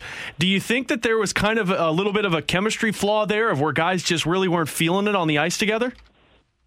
I do believe it's going to take some time. I do believe that. I think you can practice all you want. They played the one game. They were pretty sharp. It's the moments that you're not on your A game that you try to do something that's not there. You try to do too much to make up a play. And I felt like that was one of the areas in the game in which they weren't very good at. And I noticed tonight, Craig Berube's going back to familiarity. He's going back to Sanford with O'Reilly. He's going back with Shen and Schwartz. He's going back with Bozak and Thomas, and obviously the Barbashev and Sundqvist together. So those are things to keep in mind. I think it's a smart play by the coach. Familiarity is what gets you through these moments when maybe the chemistry is still a bit of a fight. We're talking with Darren Pang here on 101 ESPN. Darren, what did you see on Friday night from Mike Hoffman? Because obviously not the debut that he was hoping for, but defensively it seemed like maybe there's still a little bit of work to do there. What did you see from Mike Hoffman in his Blues debut? Yeah, I saw a guy playing his first real game with this team, and a tough one for him to jump into, in all fairness to him. He doesn't play the first game, and they play a perfect game, a St. Louis Blues game. Now he jumps into the lineup, and there's a lot of pressure, and the game it doesn't unfold the way anybody was anticipating it to unfold. So, right away the head coach who starts Hoffman with Thomas and Schwartz, and as the game regresses, he ends up with another couple of different line mates. So, obviously that's not the kind of game you're looking for from Mike Hoffman. But I did talk to Robert Thomas this morning about that, and I quite simply asked, is it a case of a new player being a little bit too unselfish right now? And he sort of agreed with me. He said that, we're talking more and more. He's a shooter. Deekers deke, passers pass, and shooters shoot. If you're a shooter, shoot the puck. And don't think that you've got to, make that pretty pass to somebody else. If you're a shooter, shoot it. They're expecting him to shoot it. He's one of the best in the league at it. So I just think that it's going to take a little bit more time in that situation. So he's been moved from that number one power play to the second group. And I think as we go along here, we're going to find that he's going to be matched up with a lot of different scenarios until he finds his game, and then he'll be off and running. Panger, I know the one thing that the guys talked about yesterday after their practice up at Centene was special teams, specifically the penalty kill, and we all know how that went on Friday against Colorado. I'm curious from your perspective, kind of what's changed, because 2 years ago it was the 9th best penalty kill in the National Hockey League. Last year they finished as 18th. You're kind of seeing it slowly kind of start to drop in the NHL. Why is that? Very good question. And let's be fair here. The former captain was a heck of a penalty killer. Yeah. Heck of a penalty killer. He was one of the best in the league, Alex Pietrangelo was, at going back, retrieving pucks and getting them out of the zone. Another guy that our fans are really going to notice this. They're going to look back and say, boy, was Jay Bouwmeester ever good. Mm-hmm. How many times early on our fans were on Jay and he had some hip issues, then he got it fixed and he was back off and running, then they win the Stanley Cup. But you just notice how many times, how reliable he is, the little things that he does. So that's, I'm not taking anything away from anybody else, but, Jay Bouwmeester it's close to a Hall of Fame player as you're going to find. Yeah. And so that's not easy to replace. So it's going to have to be a real team concept to be able to make up for that. The other part is, and again, I'll go back to Robert Thomas because he was the player that, as broadcasters, we zoomed in and talked to him a little bit this morning. But he said the neutral zone coverage was terrible. And that's an interesting way of saying it. Wouldn't you think when you're talking about the penalty kill that your defensive zone structure was not very good or your commitment to block a shot wasn't very good? He said it's our neutral zone. We're allowing them to get through the neutral zone, get into the offensive zone, and get set up. And he said that also goes with our 5-on-5 play. So he says that's the area that you're going to look at tonight that's going to be greatly improved is the neutral zone play of the St. Louis Blues. Well, we're looking forward to watching it. All of the action on Fox Sports Midwest and right here on 101 ESPN. Darren, we always appreciate the time, man. All the best to you and the family. Excited to be able to see you back out at the rink tonight. Yeah, thank you very much, Alex. And great work in covering the Blues and all of sports. And right now we're big sports fans. So that's great stuff. We'll see you tonight. Thanks, absolutely. Panger. That is Darren Pang, Blues analyst for Fox Sports Midwest, joining us here on 101 ESPN. Loved his quote. The only guy that was prepared to play that hockey game was Jordan Binnington on Friday night. You mentioned it earlier today. He kept them in the game as long as he possibly could. Yeah. For about 30 minutes or so, about 25 minutes probably, he stood on his head. As soon as that first power play goal went in and was 2-0, that was the one where basically Krug and Parayko went behind the net to get it. Schwartz was the one that went off the ice, so it was 5-on-3.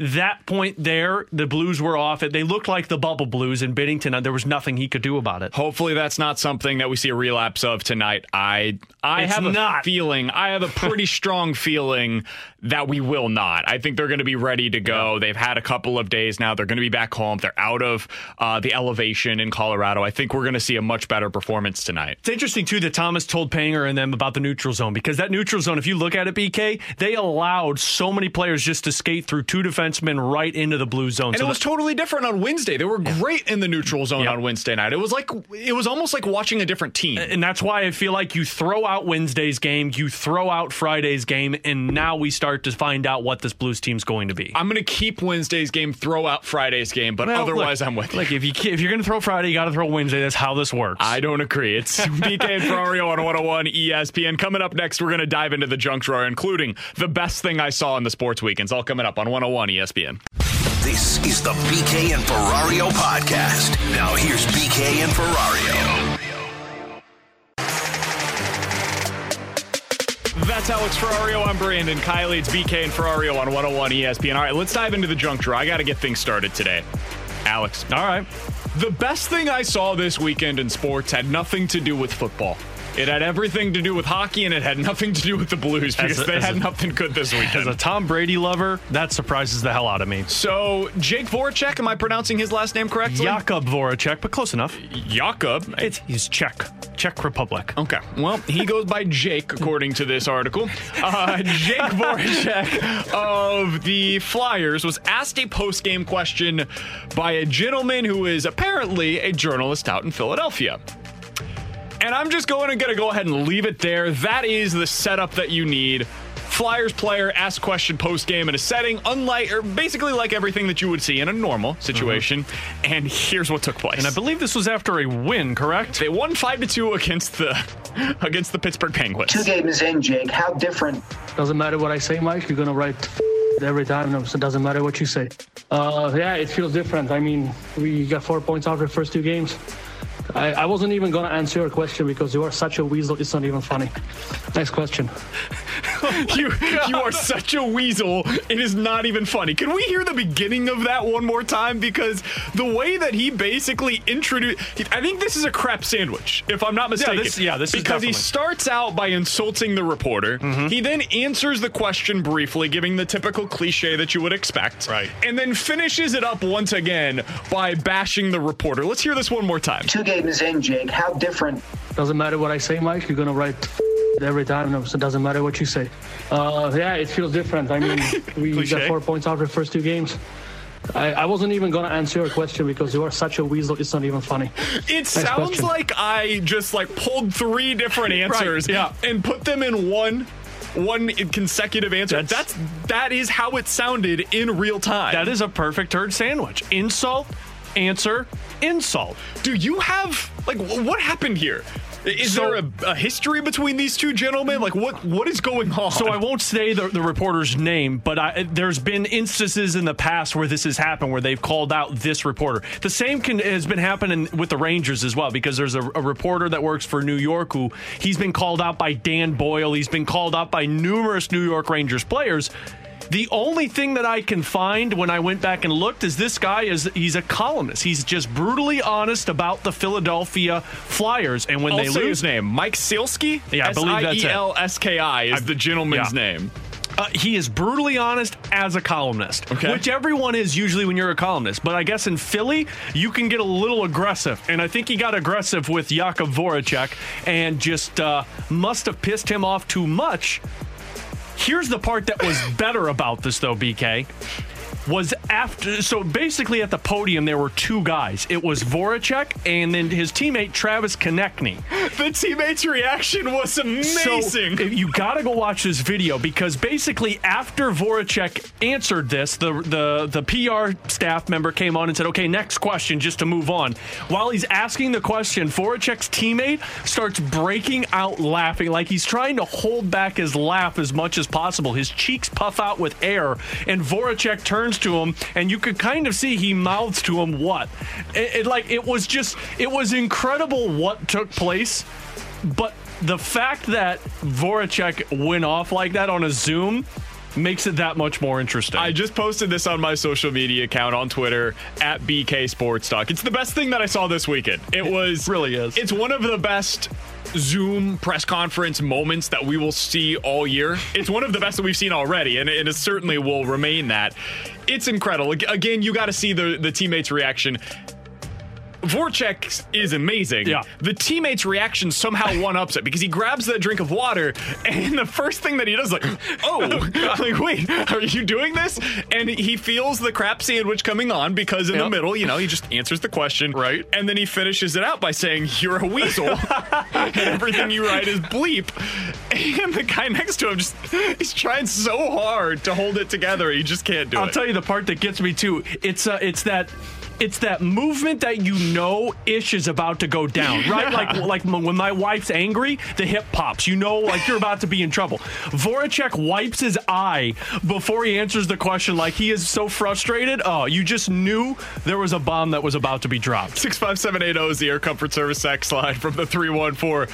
Damn, Alex was going to leave his name blank, and then BK just says, "Oh, his name is so-and-so." Yeah, I mean, I guess I don't really care, because he's a Philadelphia columnist, but I don't know. Yeah, I mean, the gentleman clearly said some things that player was not happy about, and if the dude is going to put his name on it, I feel like it's okay for us to say who it is. And I just heard the name, like the first name, because you know how they do these Zooms. Mike. It's like, "Mike, you're up next."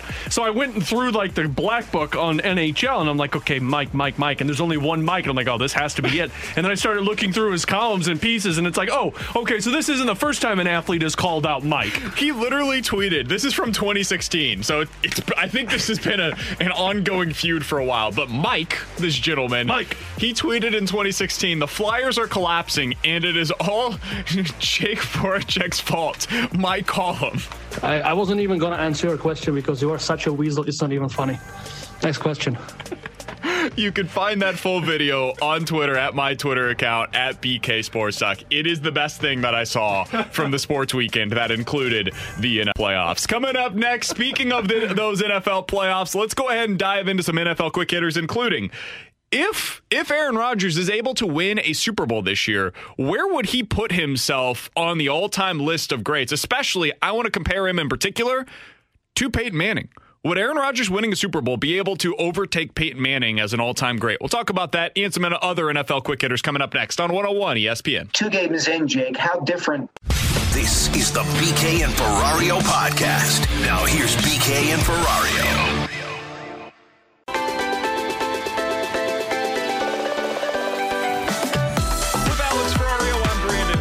It's BK and Ferrario on 101 ESPN. Let's dive into some NFL quick hitters coming off of what was an interesting week of football. Even though the games weren't all that interesting themselves, the storylines that came out of them certainly were. Let's start with the Packers, because I thought if you look at any single unit that was the most impressive over the weekend, for me, the Packers offense was the single most impressive unit that I saw over the weekend. So let's talk a little bit about Aaron Rodgers.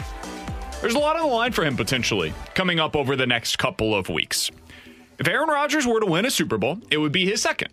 It would be a tie with Peyton Manning in terms of Super Bowl championships.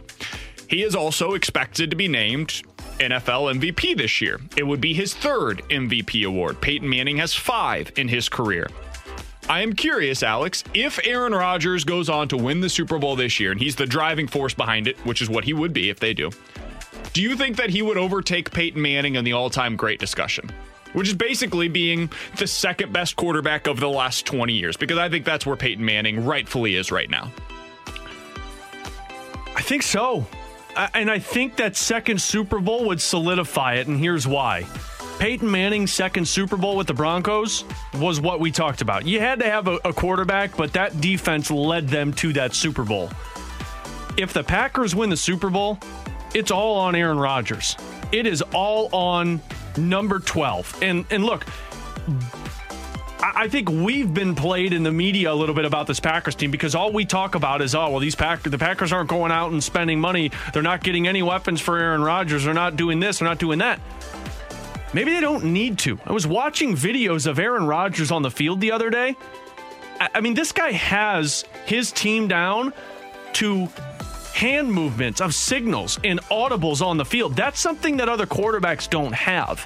And he's worked with the same units in Lazard and Valdes-Scantling and Devontae Adams in this offensive line and the running game. I mean, Aaron Rodgers is doing all of this with these weapons that on any other team wouldn't be talked about as much. So I think he should be, because that second Super Bowl, if he gets it, solidifies him, I think, is better than Peyton Manning. See, I'm not there yet. I'm not. I still think that I would go with Manning over Aaron Rodgers, and it's because of the consistency that we saw from Peyton Manning. If you look so far at Rodgers' career, he's been to 5 conference championship games, just 1 Super Bowl. Rodgers was a mainstay, Manning was a mainstay in the AFC Championship game whenever he was in Indianapolis. It seemed like every year it was, who's going to the Super Bowl? Is it going to be Peyton Manning, or is it going to be Aaron Rodgers or Big Ben? It was one of those 3 every single year in the AFC, and I haven't felt that way about Rodgers. I haven't felt the inevitability of Aaron Rodgers. Is that the competition, though, in the conference? Because at the time, what was the competition in the AFC? I know the Patriots, obviously, but what was the competition other than that? Steelers as well. Steelers were always up there. You had the Chargers there for a while with Phillip Rivers were among the... Because the NFC for a while seemed like it was always so dominant when you had the Rams and the Niners and the Seahawks and the Vikings and the Saints. Like, it felt like it was always so dominant. Yeah, maybe I'm wrong on this. I mean, in terms of the number of AFC championship games, now that I kind of look back through it, it's basically the same for Manning, who went to 3 with the Colts and then 2 with the Denver Broncos. The Packers in Rodgers' career, this is his 6th. So it's about the same, but for some reason in my mind, I just view Manning as being better than Aaron Rodgers. Rodgers is more talented, but I view Manning as being more accomplished. Yeah. He won more MVPs. He was on the All-Pro team more often. So even that second Super Bowl, it doesn't change your mind? It doesn't for me. Yeah. It doesn't for me. I think he would have to get to a 3rd or finish his career with something special over the next few years, which is possible. He could still get there, but for me, it is still Brady 1 and then Manning 2, and a big part of this is the Tom Brady factor. Yeah. Rodgers didn't have to go through Tom Brady in the NFC. You asked the question of, is it the competition for the AFC? Is that why Manning went to so many? I actually view it the opposite way. I view it as the competition in the NFC is part of what's holding me back from Rodgers. Who was the team in the NFC over the last 15 years for Rodgers? He didn't really have one. Yeah. I mean, you had the Seahawks there for a while. The Saints have had their time. You've had kind of a rotation of teams. But in the AFC, it was always Brady. You had to get through the Patriots to be able to get to the Super Bowl. Yeah. And the Packers didn't have that standing in their way in the NFC. So I'm still going to lean Manning for me, but I do understand. I think that for a lot of people, I think a lot of people are going to be on your side that Rodgers is the guy as the number 2 quarterback for this generation if he wins the Super Bowl this year. Next thing, as we go through some NFL quick hitters, Ferrario, should I be worried about the Bills? As a Chiefs fan, should I be worried about this Bills team? I personally am speaking for Bills Mafia and for Donnie Fandango in the building. You're damn right you should be afraid of them. Kansas City they met. It was a challenge against Cleveland. Like, they almost lost that against Cleveland. I know. Pat Mahomes choked out, concussion, whatever he went through, he was out of there. Kind of an important factor. It was a lot closer than anybody expected it to be with those two matchups. Defensively, I think Buffalo might be a little bit better than Cleveland's defense. Secondary-wise, front, definitely. I think they're going to be better. That's going to be the biggest thing for Kansas City to overcome. How do you handle the defense? I know Josh Allen. Josh Allen can be a great thing. It could be a problem for him. It's really a wild card round. They have no running game. I understand all of that. But the defense for Buffalo... Is this a crap sandwich? I think this is a crap sandwich. I don't know. Maybe Donnie, I need to bring him back in here. But I think that defense for Buffalo should concern Kansas City fans a little bit to shut them down at least at some point, and then with that offense to find an answer for Diggs and Allen. I'm not worried about him. Okay. Not worried about him. Okay. I am scared of Stephon Diggs. That dude terrifies me. I'm worried about him. You're not afraid of Cole Beasley? No. Not afraid of John Brown. Not afraid of Devin Singletary? Not afraid of Devin Singletary, the guy that rushed the ball 7 times for 25 yards against the Ravens. You're not afraid of the quarterback that has the same build of Ben Roethlisberger and looks like Dan Marino on the field? Yeah, that has the arm of Dan Marino and the build of a young Ben Roethlisberger. Maybe the mind of Tom Brady. We don't know. I think we saw last week, Josh Allen is a really good quarterback, and I've been saying this for a while. Josh Allen is a really good quarterback that has some limitations, and if you pressure him, you have a chance to make him do some things that he is uncomfortable with. And I think the Chiefs are going to be able to do that. I don't think they will dominate this game. I don't. I think they're going to win it, though, as long as Patrick Mahomes is healthy and good to go, and that remains an open question. It seems like that's going to be the case. But, I mean, the Chiefs were up whenever they lost their starting quarterback 22-10, and that included the field goal that they scored on that drive when Mahomes went out, and Chad Henne came in and looked terrible on that first drive. If they scored a touchdown on that drive, they end up being up 26-10, and they look like they're potentially going to pull away from that game. They didn't, because Chad Henne on that next drive stunk and threw one of the worst interceptions I've ever seen. Who was he throwing that to? I don't know. I'm not worried about Buffalo, though. Okay. Maybe I should be, but I'm not worried about them just yet. All right. Sound pretty cocky over there, BK. I will say this. I gained a lot more respect for Baker Mayfield in that loss than I expected to. Mm-hmm. I thought Baker Mayfield looked really good in that game. Yeah. I think that the Browns are not a one-year wonder. No. I think the Browns are going to be back here. I think they're going to be a threat in the AFC for years to come. And in fact, going into next season, I wouldn't be surprised if they are viewed as the favorite in the AFC North. Would the Browns have had a better chance of beating Kansas City with OBJ or a worse chance? Good question. I didn't think their receivers were the problem in that game. Well, they kind of were. The fumble. Well, yeah, but I mean that's not on him. I'm just curious because that's the black sheep of the group, right? Yeah. Because he's the odd one out going into the offseason. You played as well as you did without OBJ all season. Do you need him back and the problems that he brings? It's a totally fair question. It's an open question that I don't have a good answer for. I think it all depends on... I think you need to have a conversation with Baker Mayfield. Okay, I'll call him up. And say, well, let me clarify. I think the Browns front office needs to have a conversation with Baker Mayfield because he was better down the stretch without Odell Beckham than he was early in the year when Odell was you got depth at receiver now with Peoples-Jones and Higgins along with Landry. They looked good. Yeah. They did. And that offense really found itself in the second half of the season. I know on the broadcast, Tony Romo was talking about it a lot, how they went to a more shotgun-oriented approach and Baker was more comfortable and the offensive line started finding its stride. I think that's a really good team that has a ton of roster talent that's going to be around for years to come. And I think it's an open question as to whether or not Odell should be a part of that. Yeah. I would totally understand it, honestly, if they decided to trade him this offseason. I would totally get it. Because if Baker feels like he's better with an assortment of options and guys that are okay with him throwing to somebody else, depending on who's open on any given play, I think he should go about it that way. Mm-hmm. I got no issue with that whatsoever. 65780 is the Air Comfort Service text line from the 314. BK, you said that the receivers weren't a problem for the Browns. I guess that Higgins fumble would not have beaten the Chiefs if that was called a touchdown. I get it. I'm not blaming Higgins, though, for that fumble. Higgins didn't lose the game for him. I think the rule is stupid, and I think that they shouldn't have lost the ball. I know, but I don't think the receivers were the problem. I think Higgins' fumble is a lot less of a problem than OBJ for an entire season. I think there's a good point to be made there. He's Alex Ferrario. I'm Brandon Kiley. It's 1:15. Your time check brought to you by Clarkson Jewelers, an officially licensed Rolex jeweler. Coming up next, Alex Ferrario had a really interesting point about the Blues being able to pull off a sweep in Friday's game. Obviously, they weren't able to do so. There's a lot of teams around the league that haven't been able to do it. Is that going to be a storyline to watch throughout the year? We'll talk about it coming up next on 101 ESPN. This is the BK and Ferrario podcast. Now here's BK and Ferrario. So the Blues have to work on their special teams play in a really big way. No. A really big way. The penalty kill is just in shambles right now. They finished 18th in the NHL last season. After 2 games, they've already given up 6 goals on 11 possible power play opportunities against the Avalanche. They surrendered 5 goals on 7 chances on Friday night. It's inexcusable. It can't happen. The rate of giving up power play goals is terrible, but the rate of taking penalties for Ferrario somehow is even worse. Yeah. They've been whistled for 12 minors so far this season in 2 games by 11 different players. That, if you're looking for one of the keys to the game tonight, stay out of the damn penalty box. Right. You have to stay out of the box because the PK is getting just picked on right now, and there's a lot of reasons as to why, but losing Alex Pietrangelo, we talked a lot about that in the offseason. We didn't really talk about what that means for your penalty kill. Well, we're seeing some of the results of that right now. Not having Bouwmeester also is a big part of that.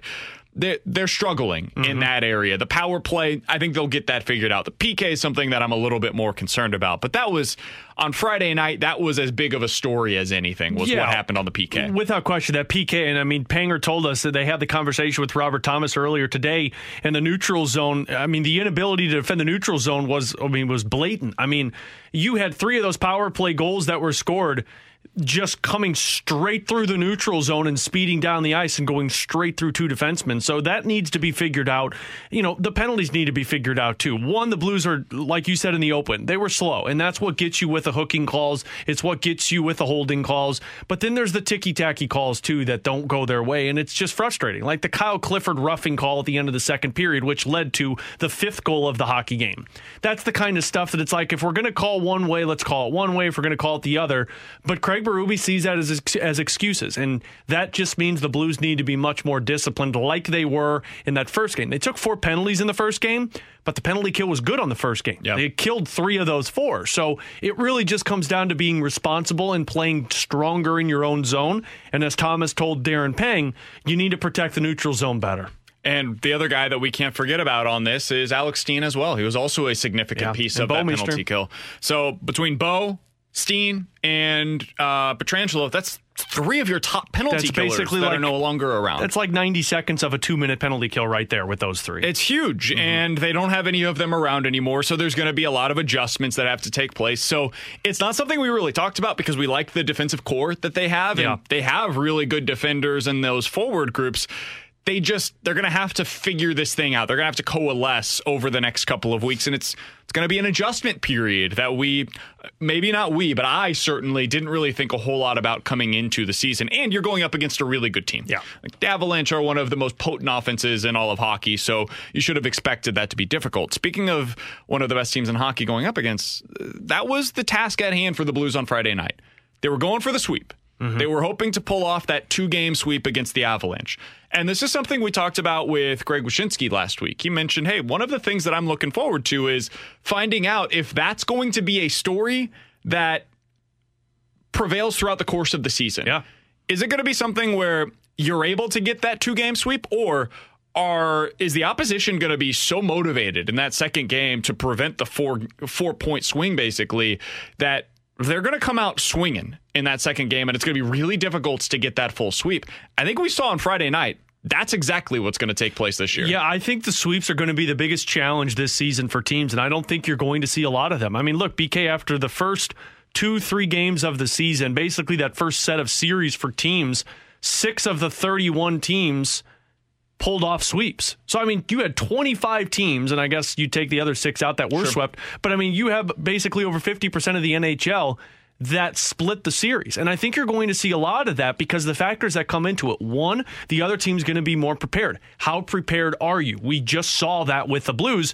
And look, the Vegas Golden Knights were losing to the Anaheim Ducks in their second game of the series all the way up until the final 90 seconds of that hockey game when the defense broke down. But, I mean, you're going to have a lot of overtime games that are going to dictate that. If the other team's more prepared than you are, it's going to bite you in the rear end. On top of that, it's the extra motivator because these are 8-point swings, or 4-point swings if you think about it. You get the 2 points and then the 4-point swing in one game, and then another 4 points in that second one. So, I mean, you could be looking at an 8-point differential after a series of where you stand compared to the team that just beat you. So, these second games in the series are going to be more difficult than any other than anything that they've dealt with in the past in the regular season. Did we learn anything in the first week of watching hockey, Alex, about the West Division? Yeah. Because we talked about this a lot leading into the season. I was probably more down on the division than you were. I think that they have 3 elite teams. Vegas, Colorado, St. Louis. I think those are 3 elite teams. And then I think from there, there's a pretty clear drop-off in this division, and there's some good teams, but not necessarily guys that are world beaters. I think the Central, frankly, is a little tougher. I think there's a little bit more depth in that division. At least that was my opinion on it coming into the season. I know you thought it was a lot deeper than people were giving it credit for. Mm-hmm. After watching for a week or so, watching the first couple of games, do you still feel that way? I do. I feel like the West is a lot more difficult than what people are making it out to be. Look, Minnesota swept their series, and Minnesota played the LA Kings, which they're not a great team. And they won both games 4-3. Yeah, I mean, you didn't have to have overtime, but, I mean, that offense for Minnesota was very strong for you. I said it in the preseason before the season began, BK. That's a group of players right now that are playing for their careers because Bill Guerin will get rid of whoever he needs to. Arizona went to overtime and lost a game, and then they won the other one when I believe they played against the San Jose Sharks, who the Blues are going to see next.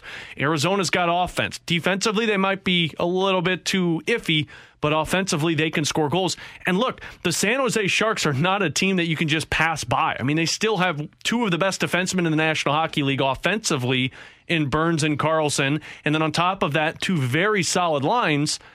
So I just mentioned those 3 teams on top of the 3 that we've already established as elite. And Anaheim played both games against Vegas as close as can be. So I think LA's the team that is the easy team, if that makes any sense. They're not going to be easy, but they're the easiest of that division. But the other ones, I see them making this a lot more competitive. They might not be the top 3, but they'll steal points away from teams like the Blues, the Minnesota Wild, the Arizona Coyotes, Avalanche, Vegas. That could dictate a postseason position. Blues versus Sharks tonight. Pre-game coverage beginning at 6 o'clock right here on 101 ESPN. We will have the puck drop at 7 o'clock. The lines yesterday at pre-game skate were shaken up quite a bit. Sanford, Ryan O'Reilly, and Perron now on that top line. Schwartzschild and Kyrou on the second line. You had Hoffman and Thomas still together, but Bozak as the right winger on that third line. And then the fourth line was as expected. Clifford, Barbie, and Sonny on that fourth line. That's the thing that I'm probably most looking forward to seeing tonight. Yeah. What does this do? What do the shuffling of the lines, what does that do for the Blues? I want to see Thomas as a top 6 forward. I want to see him getting top 6 forward minutes over the course of the season. I don't think this is going to be the long-term answer. I don't think that they will have this grouping for the long haul, but we know that Berube likes to switch things up when things aren't working. It typically goes well when he does this. I want to see if they're able to respond tonight, and specifically with that Hoffman and Thomas line, I want to see how much different they look with Bozak, who is a really good defender, what he looks like on that line. As long as the game stays 5-on-5, I don't think you're going to see third-line minutes for Robert Thomas. I think you're going to still see Craig Berube even things out because he gets his final line change. He gets the matchups tonight. I think you're going to see the Robert Thomas, Bozak, and Hoffman line matched up against the inefficiencies of San Jose's third line that the Blues can get out there and exploit with offense.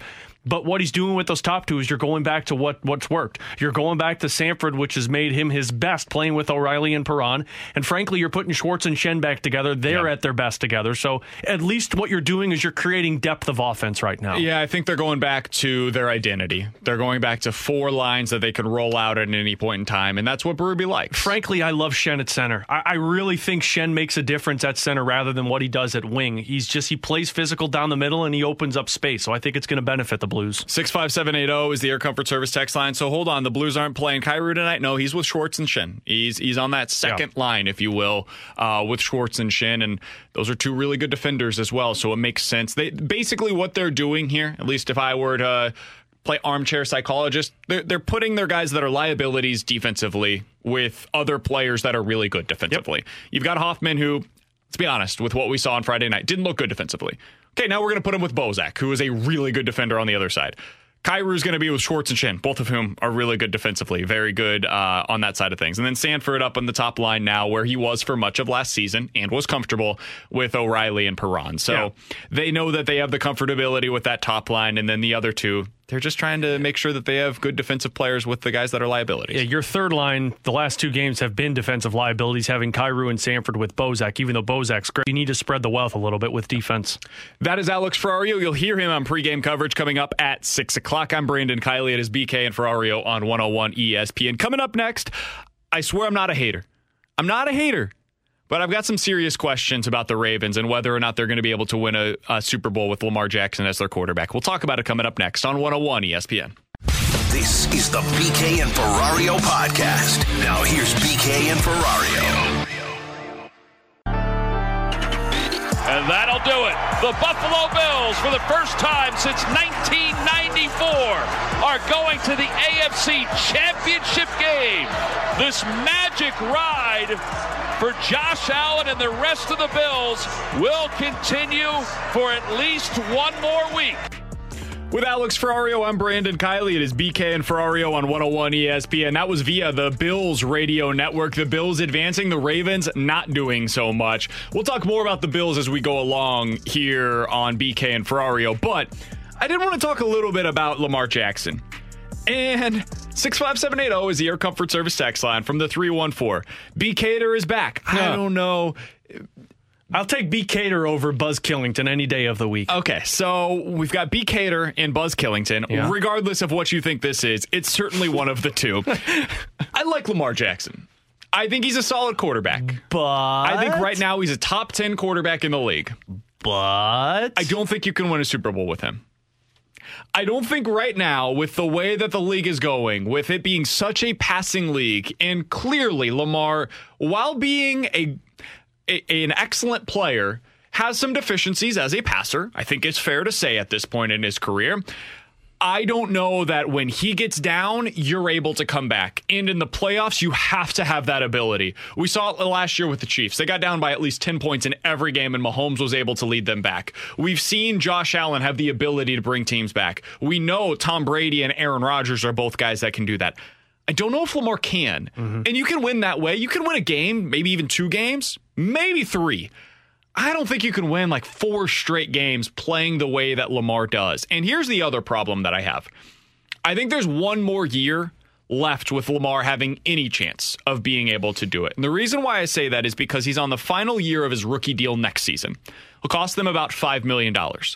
Going into the following year, he'll be on his 5th year option if they pick it up, and they will, for about $20 million. If they were to bring him back after that, it's going to be $30+ million, given the fact that he has won an MVP and is one of the 10 best quarterbacks in the league. So suddenly, instead of having this all-world supporting cast around him, and I know that people will point to his receivers and the fact that he doesn't have a whole lot of guys to throw to, look at that defense. They've spent their money on that side of the ball. You're not going to have that anymore to be able to rely on. I think it is next year or bust for the Lamar Jackson-led Ravens. They need to get him some more weapons to be able to find out for sure if he can or not. But right now, it's trending in the direction for me that I'm not sure you can win a Super Bowl with him. You know, I would have liked to seen this team with a healthy Ronnie Stanley. That was a big hit by the Ravens when they lost their left tackle, their Pro Bowl left tackle. But I'm with you. I don't know if they're ever going to win the Super Bowl with Lamar Jackson unless he's on a super team or if they find some diamonds in the roughs when it comes to draft picks. But it also comes down to Lamar. I mean, right now, he can't stay healthy. Now, he was through the MVP season, but this season... he got concussed. I know, but... I'm not gonna kill him for that. But that's the problem when it comes to a running quarterback, right? I mean, like, look, we just saw what happened with Pat Mahomes, and I know that might not have been a concussion. They're saying that was a nerve issue. But still, when you're a running quarterback, when you're not a Brady, a Rodgers, a Manning, a Breeze...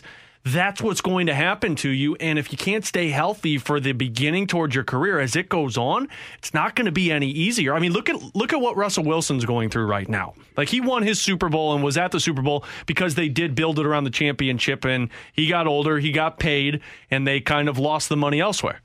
Well, now they're kind of in this purgatory, and I'm worried that's what's going to happen with the Ravens and Lamar Jackson. Yeah, Russ is better than Lamar. Oh, yeah, without question. Russ can win with his arm, and that's my concern about the Ravens is I think they are built to win a specific style. They are built to win. They're like the baseball team that wins with pitching and defense, right? Or the hockey team that is exclusively built on a really strong defense. Mm-hmm. They don't have anybody in their forward lines that are really significant threats to score. Lamar can score, but he needs to play from ahead. When he is leading, you can run, right? It is a running style that they use that can build the leads, and then it sustains the leads, and it runs out the clock, and the opponent just doesn't have any way to come back. When they get behind the way that they did against the Bills, and I know that he got hurt, and I know that changed the dynamic of some things, but once they got behind in that third quarter, it felt like it was over. I didn't have any belief that Lamar Jackson was going to be able to lead the Ravens back into that game. And when you move forward, and as you said, you've got some questions about him long-term with his health. I do think that's fair. And you've got some questions about how you're going to be able to build the team around Lamar Jackson. I think it's fair to ask these questions. 65780 is the Air Comfort Service text line from the 314. Guys, but Lamar Jackson is still a 24-year-old quarterback that can get his team to the playoffs every year. Isn't that worth something? Absolutely. We also had somebody asking, are you suggesting that the Ravens cut or trade him? No. That's not what we're talking about. What here. I am saying, though, is that they might be, as Ferrario said, kind of stuck in that purgatory of being a good team, but you're going to require some real breaks the way that the Ravens got with Joe Flacco back in the day. It's going to take some breaks for you to have any shot of winning a Super Bowl with this guy as your quarterback. Does Lamar Jackson suffer from he needs two receivers to win? And what I mean by that is he's got Marquise Brown, Marquise Brown is a very good receiver. We've seen that this season. But like we've seen with other teams, like you have to have that dual threat. Some teams don't. Josh Allen needs Stephon Diggs. Now you got Cole Beasley, a couple of others, but Stephon Diggs is the main one. It seems like Lamar Jackson, yes, he is deficient in areas when it comes to throwing the ball, but he also seems to only have one guy to go to when it's not Mark Andrews, it's Brown, and that's about it. Yeah, I think there's something to that. They definitely the number one key to their offseason has to be improving the receivers that they have. They have to get somebody in there, whether it be in free agency, maybe they go out and get Allen Robinson or something like that. They have to improve the weapons around him to find out if what you're saying is true. Yeah. Is he capable and he just doesn't have the guys around him, or are these guys around him not taking that next step? In part because Lamar is a little bit limited as a passer. Boykin and Snead right now as the second receiver. Boykin was a second-round pick. I mean, it's not like they used no draft assets in that spot, but they tried to build around him by building him a really good offensive line, which they have, a really good running game around him, which they have, and a tremendous defense to play to his strengths. All of that fair, and I think was the right move. Now you got to take the next step, what the Bills did last offseason by bringing in Stephon Diggs. Whoever that guy is, I'm not sure, but they need to do that. 65780 is the Air Comfort Service text line from the 636. So basically, you guys are saying that the Ravens are the Cardinals. Going to be around, can maybe be exciting for a round or two in the playoffs, but really no chance to win a Super Bowl. It's a great comparison, yeah. Yes. That's exactly what they are. That's exactly who I think they are right now, and we'll talk about this more, I think, tomorrow. But if I'm the Ravens and the Texans call and they say, hey, we will trade you Deshaun Watson for Lamar Jackson and a first-round pick, I am putting the phone on hold, to talk to my lieutenants to say, can you guys believe they're offering this to us? These guys must be drunk. They are offering us Deshaun Watson, who is better than Lamar and can win a Super Bowl, in my opinion, for Lamar Jackson and a first-round pick. These you guys guys are cool with drunk. that? We're all good, right? Okay, cool. I'm going to go ahead and accept now. And then they should accept that trade on the spot and move forward with Deshaun Watson as their starting quarterback.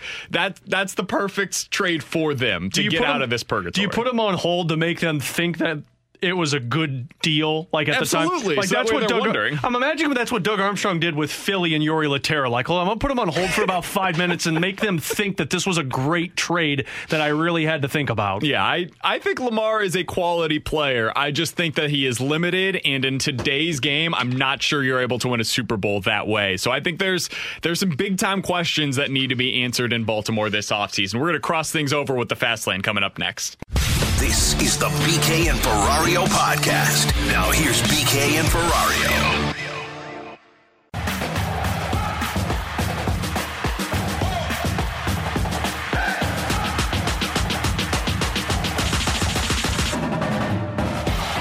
Crossing things over with the Fast Lane, Anthony Stalter in studio with us. Stoltz, what's going on, man?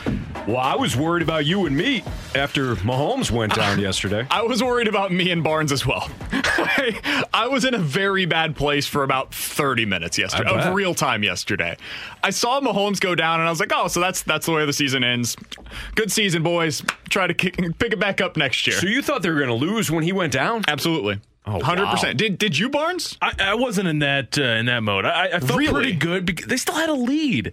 Yeah, I didn't feel great about the defense standing strong, but absolutely. And I didn't feel good about Chad Henne throwing the pick that he ended up throwing. I still thought they could at least sneak by at that point. I had hope because of that cushion. I think if that game was another 5 minutes, they would have lost. Yeah. I was really, because, I mean, their entire team is geared around the quarterback, right? They built their team to be the best possible situation for Patrick Mahomes. So they have great weapons, but a not great offensive line because Mahomes is mobile enough to be able to neuter that. And then their defense is built around playing with the lead. So you hoped that would be able to hold up, but they were down 2 of their starting corners at that point in time. So it felt like everything was, if they had a really good running game, I would have felt really good about it. But they don't. Yeah. The running game stinks. And they had Darrell Williams, their third string running back, who was starting for them. So I did not feel good about that at all. I still felt, I was with Meade. I still felt pretty good. Although, when the Browns got the ball back with about 7.5 minutes left, that was when I thought, all right, this is where the Browns absolutely have to win this game. And I thought the biggest difference between Kevin Stefanski, who has been exceptional for the Browns this year, he has done something that nobody else before him has been able to accomplish, which is actually to take the talent that is on the roster for Cleveland and turn it into what we're seeing, or what we did just see this past season. But I thought the biggest difference was Andy Reid had the play. Andy Reid had the one go-to play on top of the biggest huevos rancheros in America to make that decision, but he had the play. You hear all the time it's about players, not plays, right? Yeah, to a certain degree. I agree over a 16 Well, even on that play, season. it was about the player, because how many players in the NFL can get that kind of separation on that play, right? Chad Henne.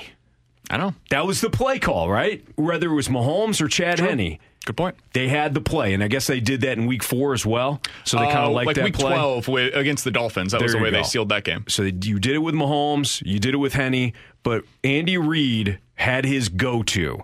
And when you go back and watch the at about 7.5 minutes when the Browns got the football, and they kind of putzed around for a little bit, and they were almost forced to punt, I thought that was the moment that they didn't, not that they lost it there, but they didn't win it. They didn't go out and grab it. And you got to go back one play before that, right? Chad Henne's scramble to pick up 13 yards on 3rd and 14 is going to go down. And Barnes, you can back me up on this, especially in our lifetimes.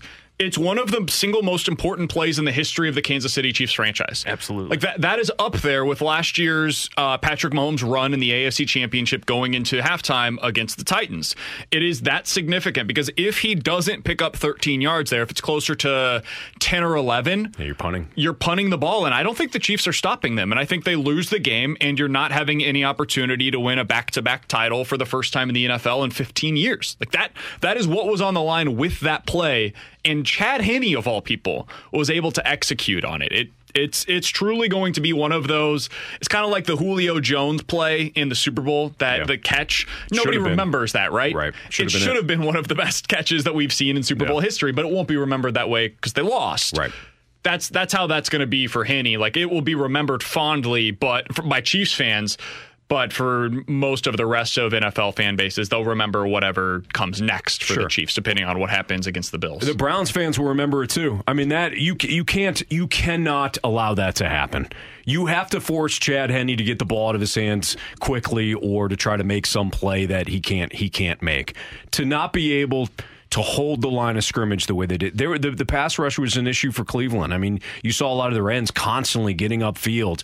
You know, whether it's Mahomes or Brady, you get a great quarterback, just rush up the field if you're a defensive end. You're giving them the opportunity to simply step up in the pocket and beat you. For that play, for Chad Henne at 35 years old, to get outside like that is absolutely inexcusable. You can't have that happen. You're right. I will say this, though.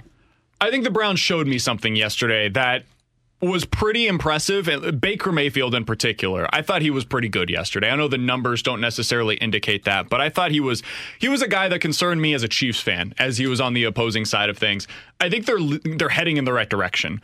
Like, if I were to make a way too early prediction for next season, I think the Browns are going to be the best team in their division next year. And I think they're going to be a force to be reckoned with for years to come in the AFC, because it's a really talented team that now has, as you said, a really good coach in charge. I like the Ravens still in that division. Depend on what they do, and then Browns over the Steelers. Their defense is a Super Bowl caliber defense. Yeah. But what the Ravens need to do now, and we saw it again on Saturday night, if John Harbaugh doesn't, if Greg Roman, their offensive coordinator, isn't the one to develop the passing game, John Harbaugh has to go find somebody that will.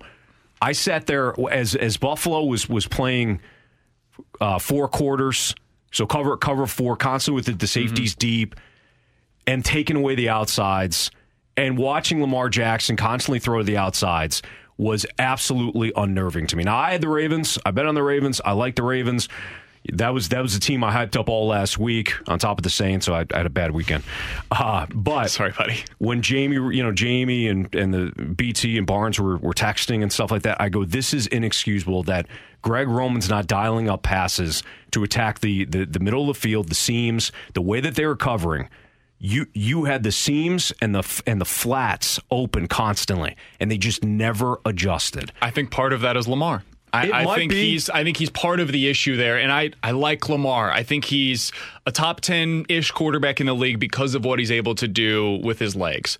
I don't think he's refined as a passer, and that's both his actual throwing mechanics, his ability to throw the ball, and also his ability to break down opposing defenses. Like, I do think that is part of what's going into that, and I have serious questions at this point as to whether or not you can win a Super Bowl with that guy as your quarterback. We've now seen it 3 straight years. You get into the postseason year 1, it is unfair to judge him based on what happened against the Chargers because he was brand new quarterback. A lot of young quarterbacks have issues in the playoffs. Year 2, it happened again against the Titans. And in year 3, it happened again against the Bills. And eventually, there's some evidence that is starting to show itself that, hey, when an opposing team is able to specifically game plan against you, which is what happens in the playoffs, they've found ways to take away his strengths and to expose some of his weaknesses. And we've seen it now 3 straight years. He's got 1 more year of his rookie deal. It's got to happen next year, because after that, it becomes $20 million for him. And then after that, it's $30+ million if you pay him. It's going to be really hard to be able to support him with, like you said, a championship defense and all of the weapons that he clearly needs. So you just praised Baker Mayfield. You put Lamar Jackson in Baker Mayfield's offense, so Kevin Stefanski's offense. Do you still feel the way you do right now about Lamar? Are you as confident in saying that Lamar is an issue? Potentially. I mean, I don't know because of the situation being so different, but I think it's possible, yeah. I think he is a liability as a passer. I think that when you get into the postseason and he gets behind, I think you're in a lot of trouble. And I think in the playoffs, if you don't have the ability to come from behind, I don't know that you can win 3 or 4 straight games, especially going up against better defenses, which is what you see in the postseason typically, and coaches that are willing to adjust what they do based on what your tendencies are. We've seen it now, and I think he's grumbled at times in the postseason. All right, maybe we'll get into this a little bit more at some point, because I feel like we're not. I mean, look, Lamar is there. There's issues there. Sure.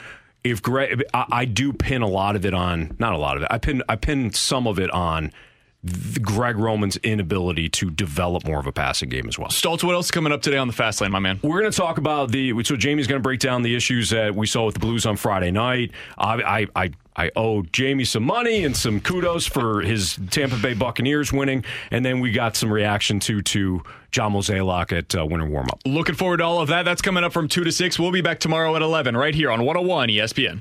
You've been listening to the BK and Ferrario podcast, powered by I Promise.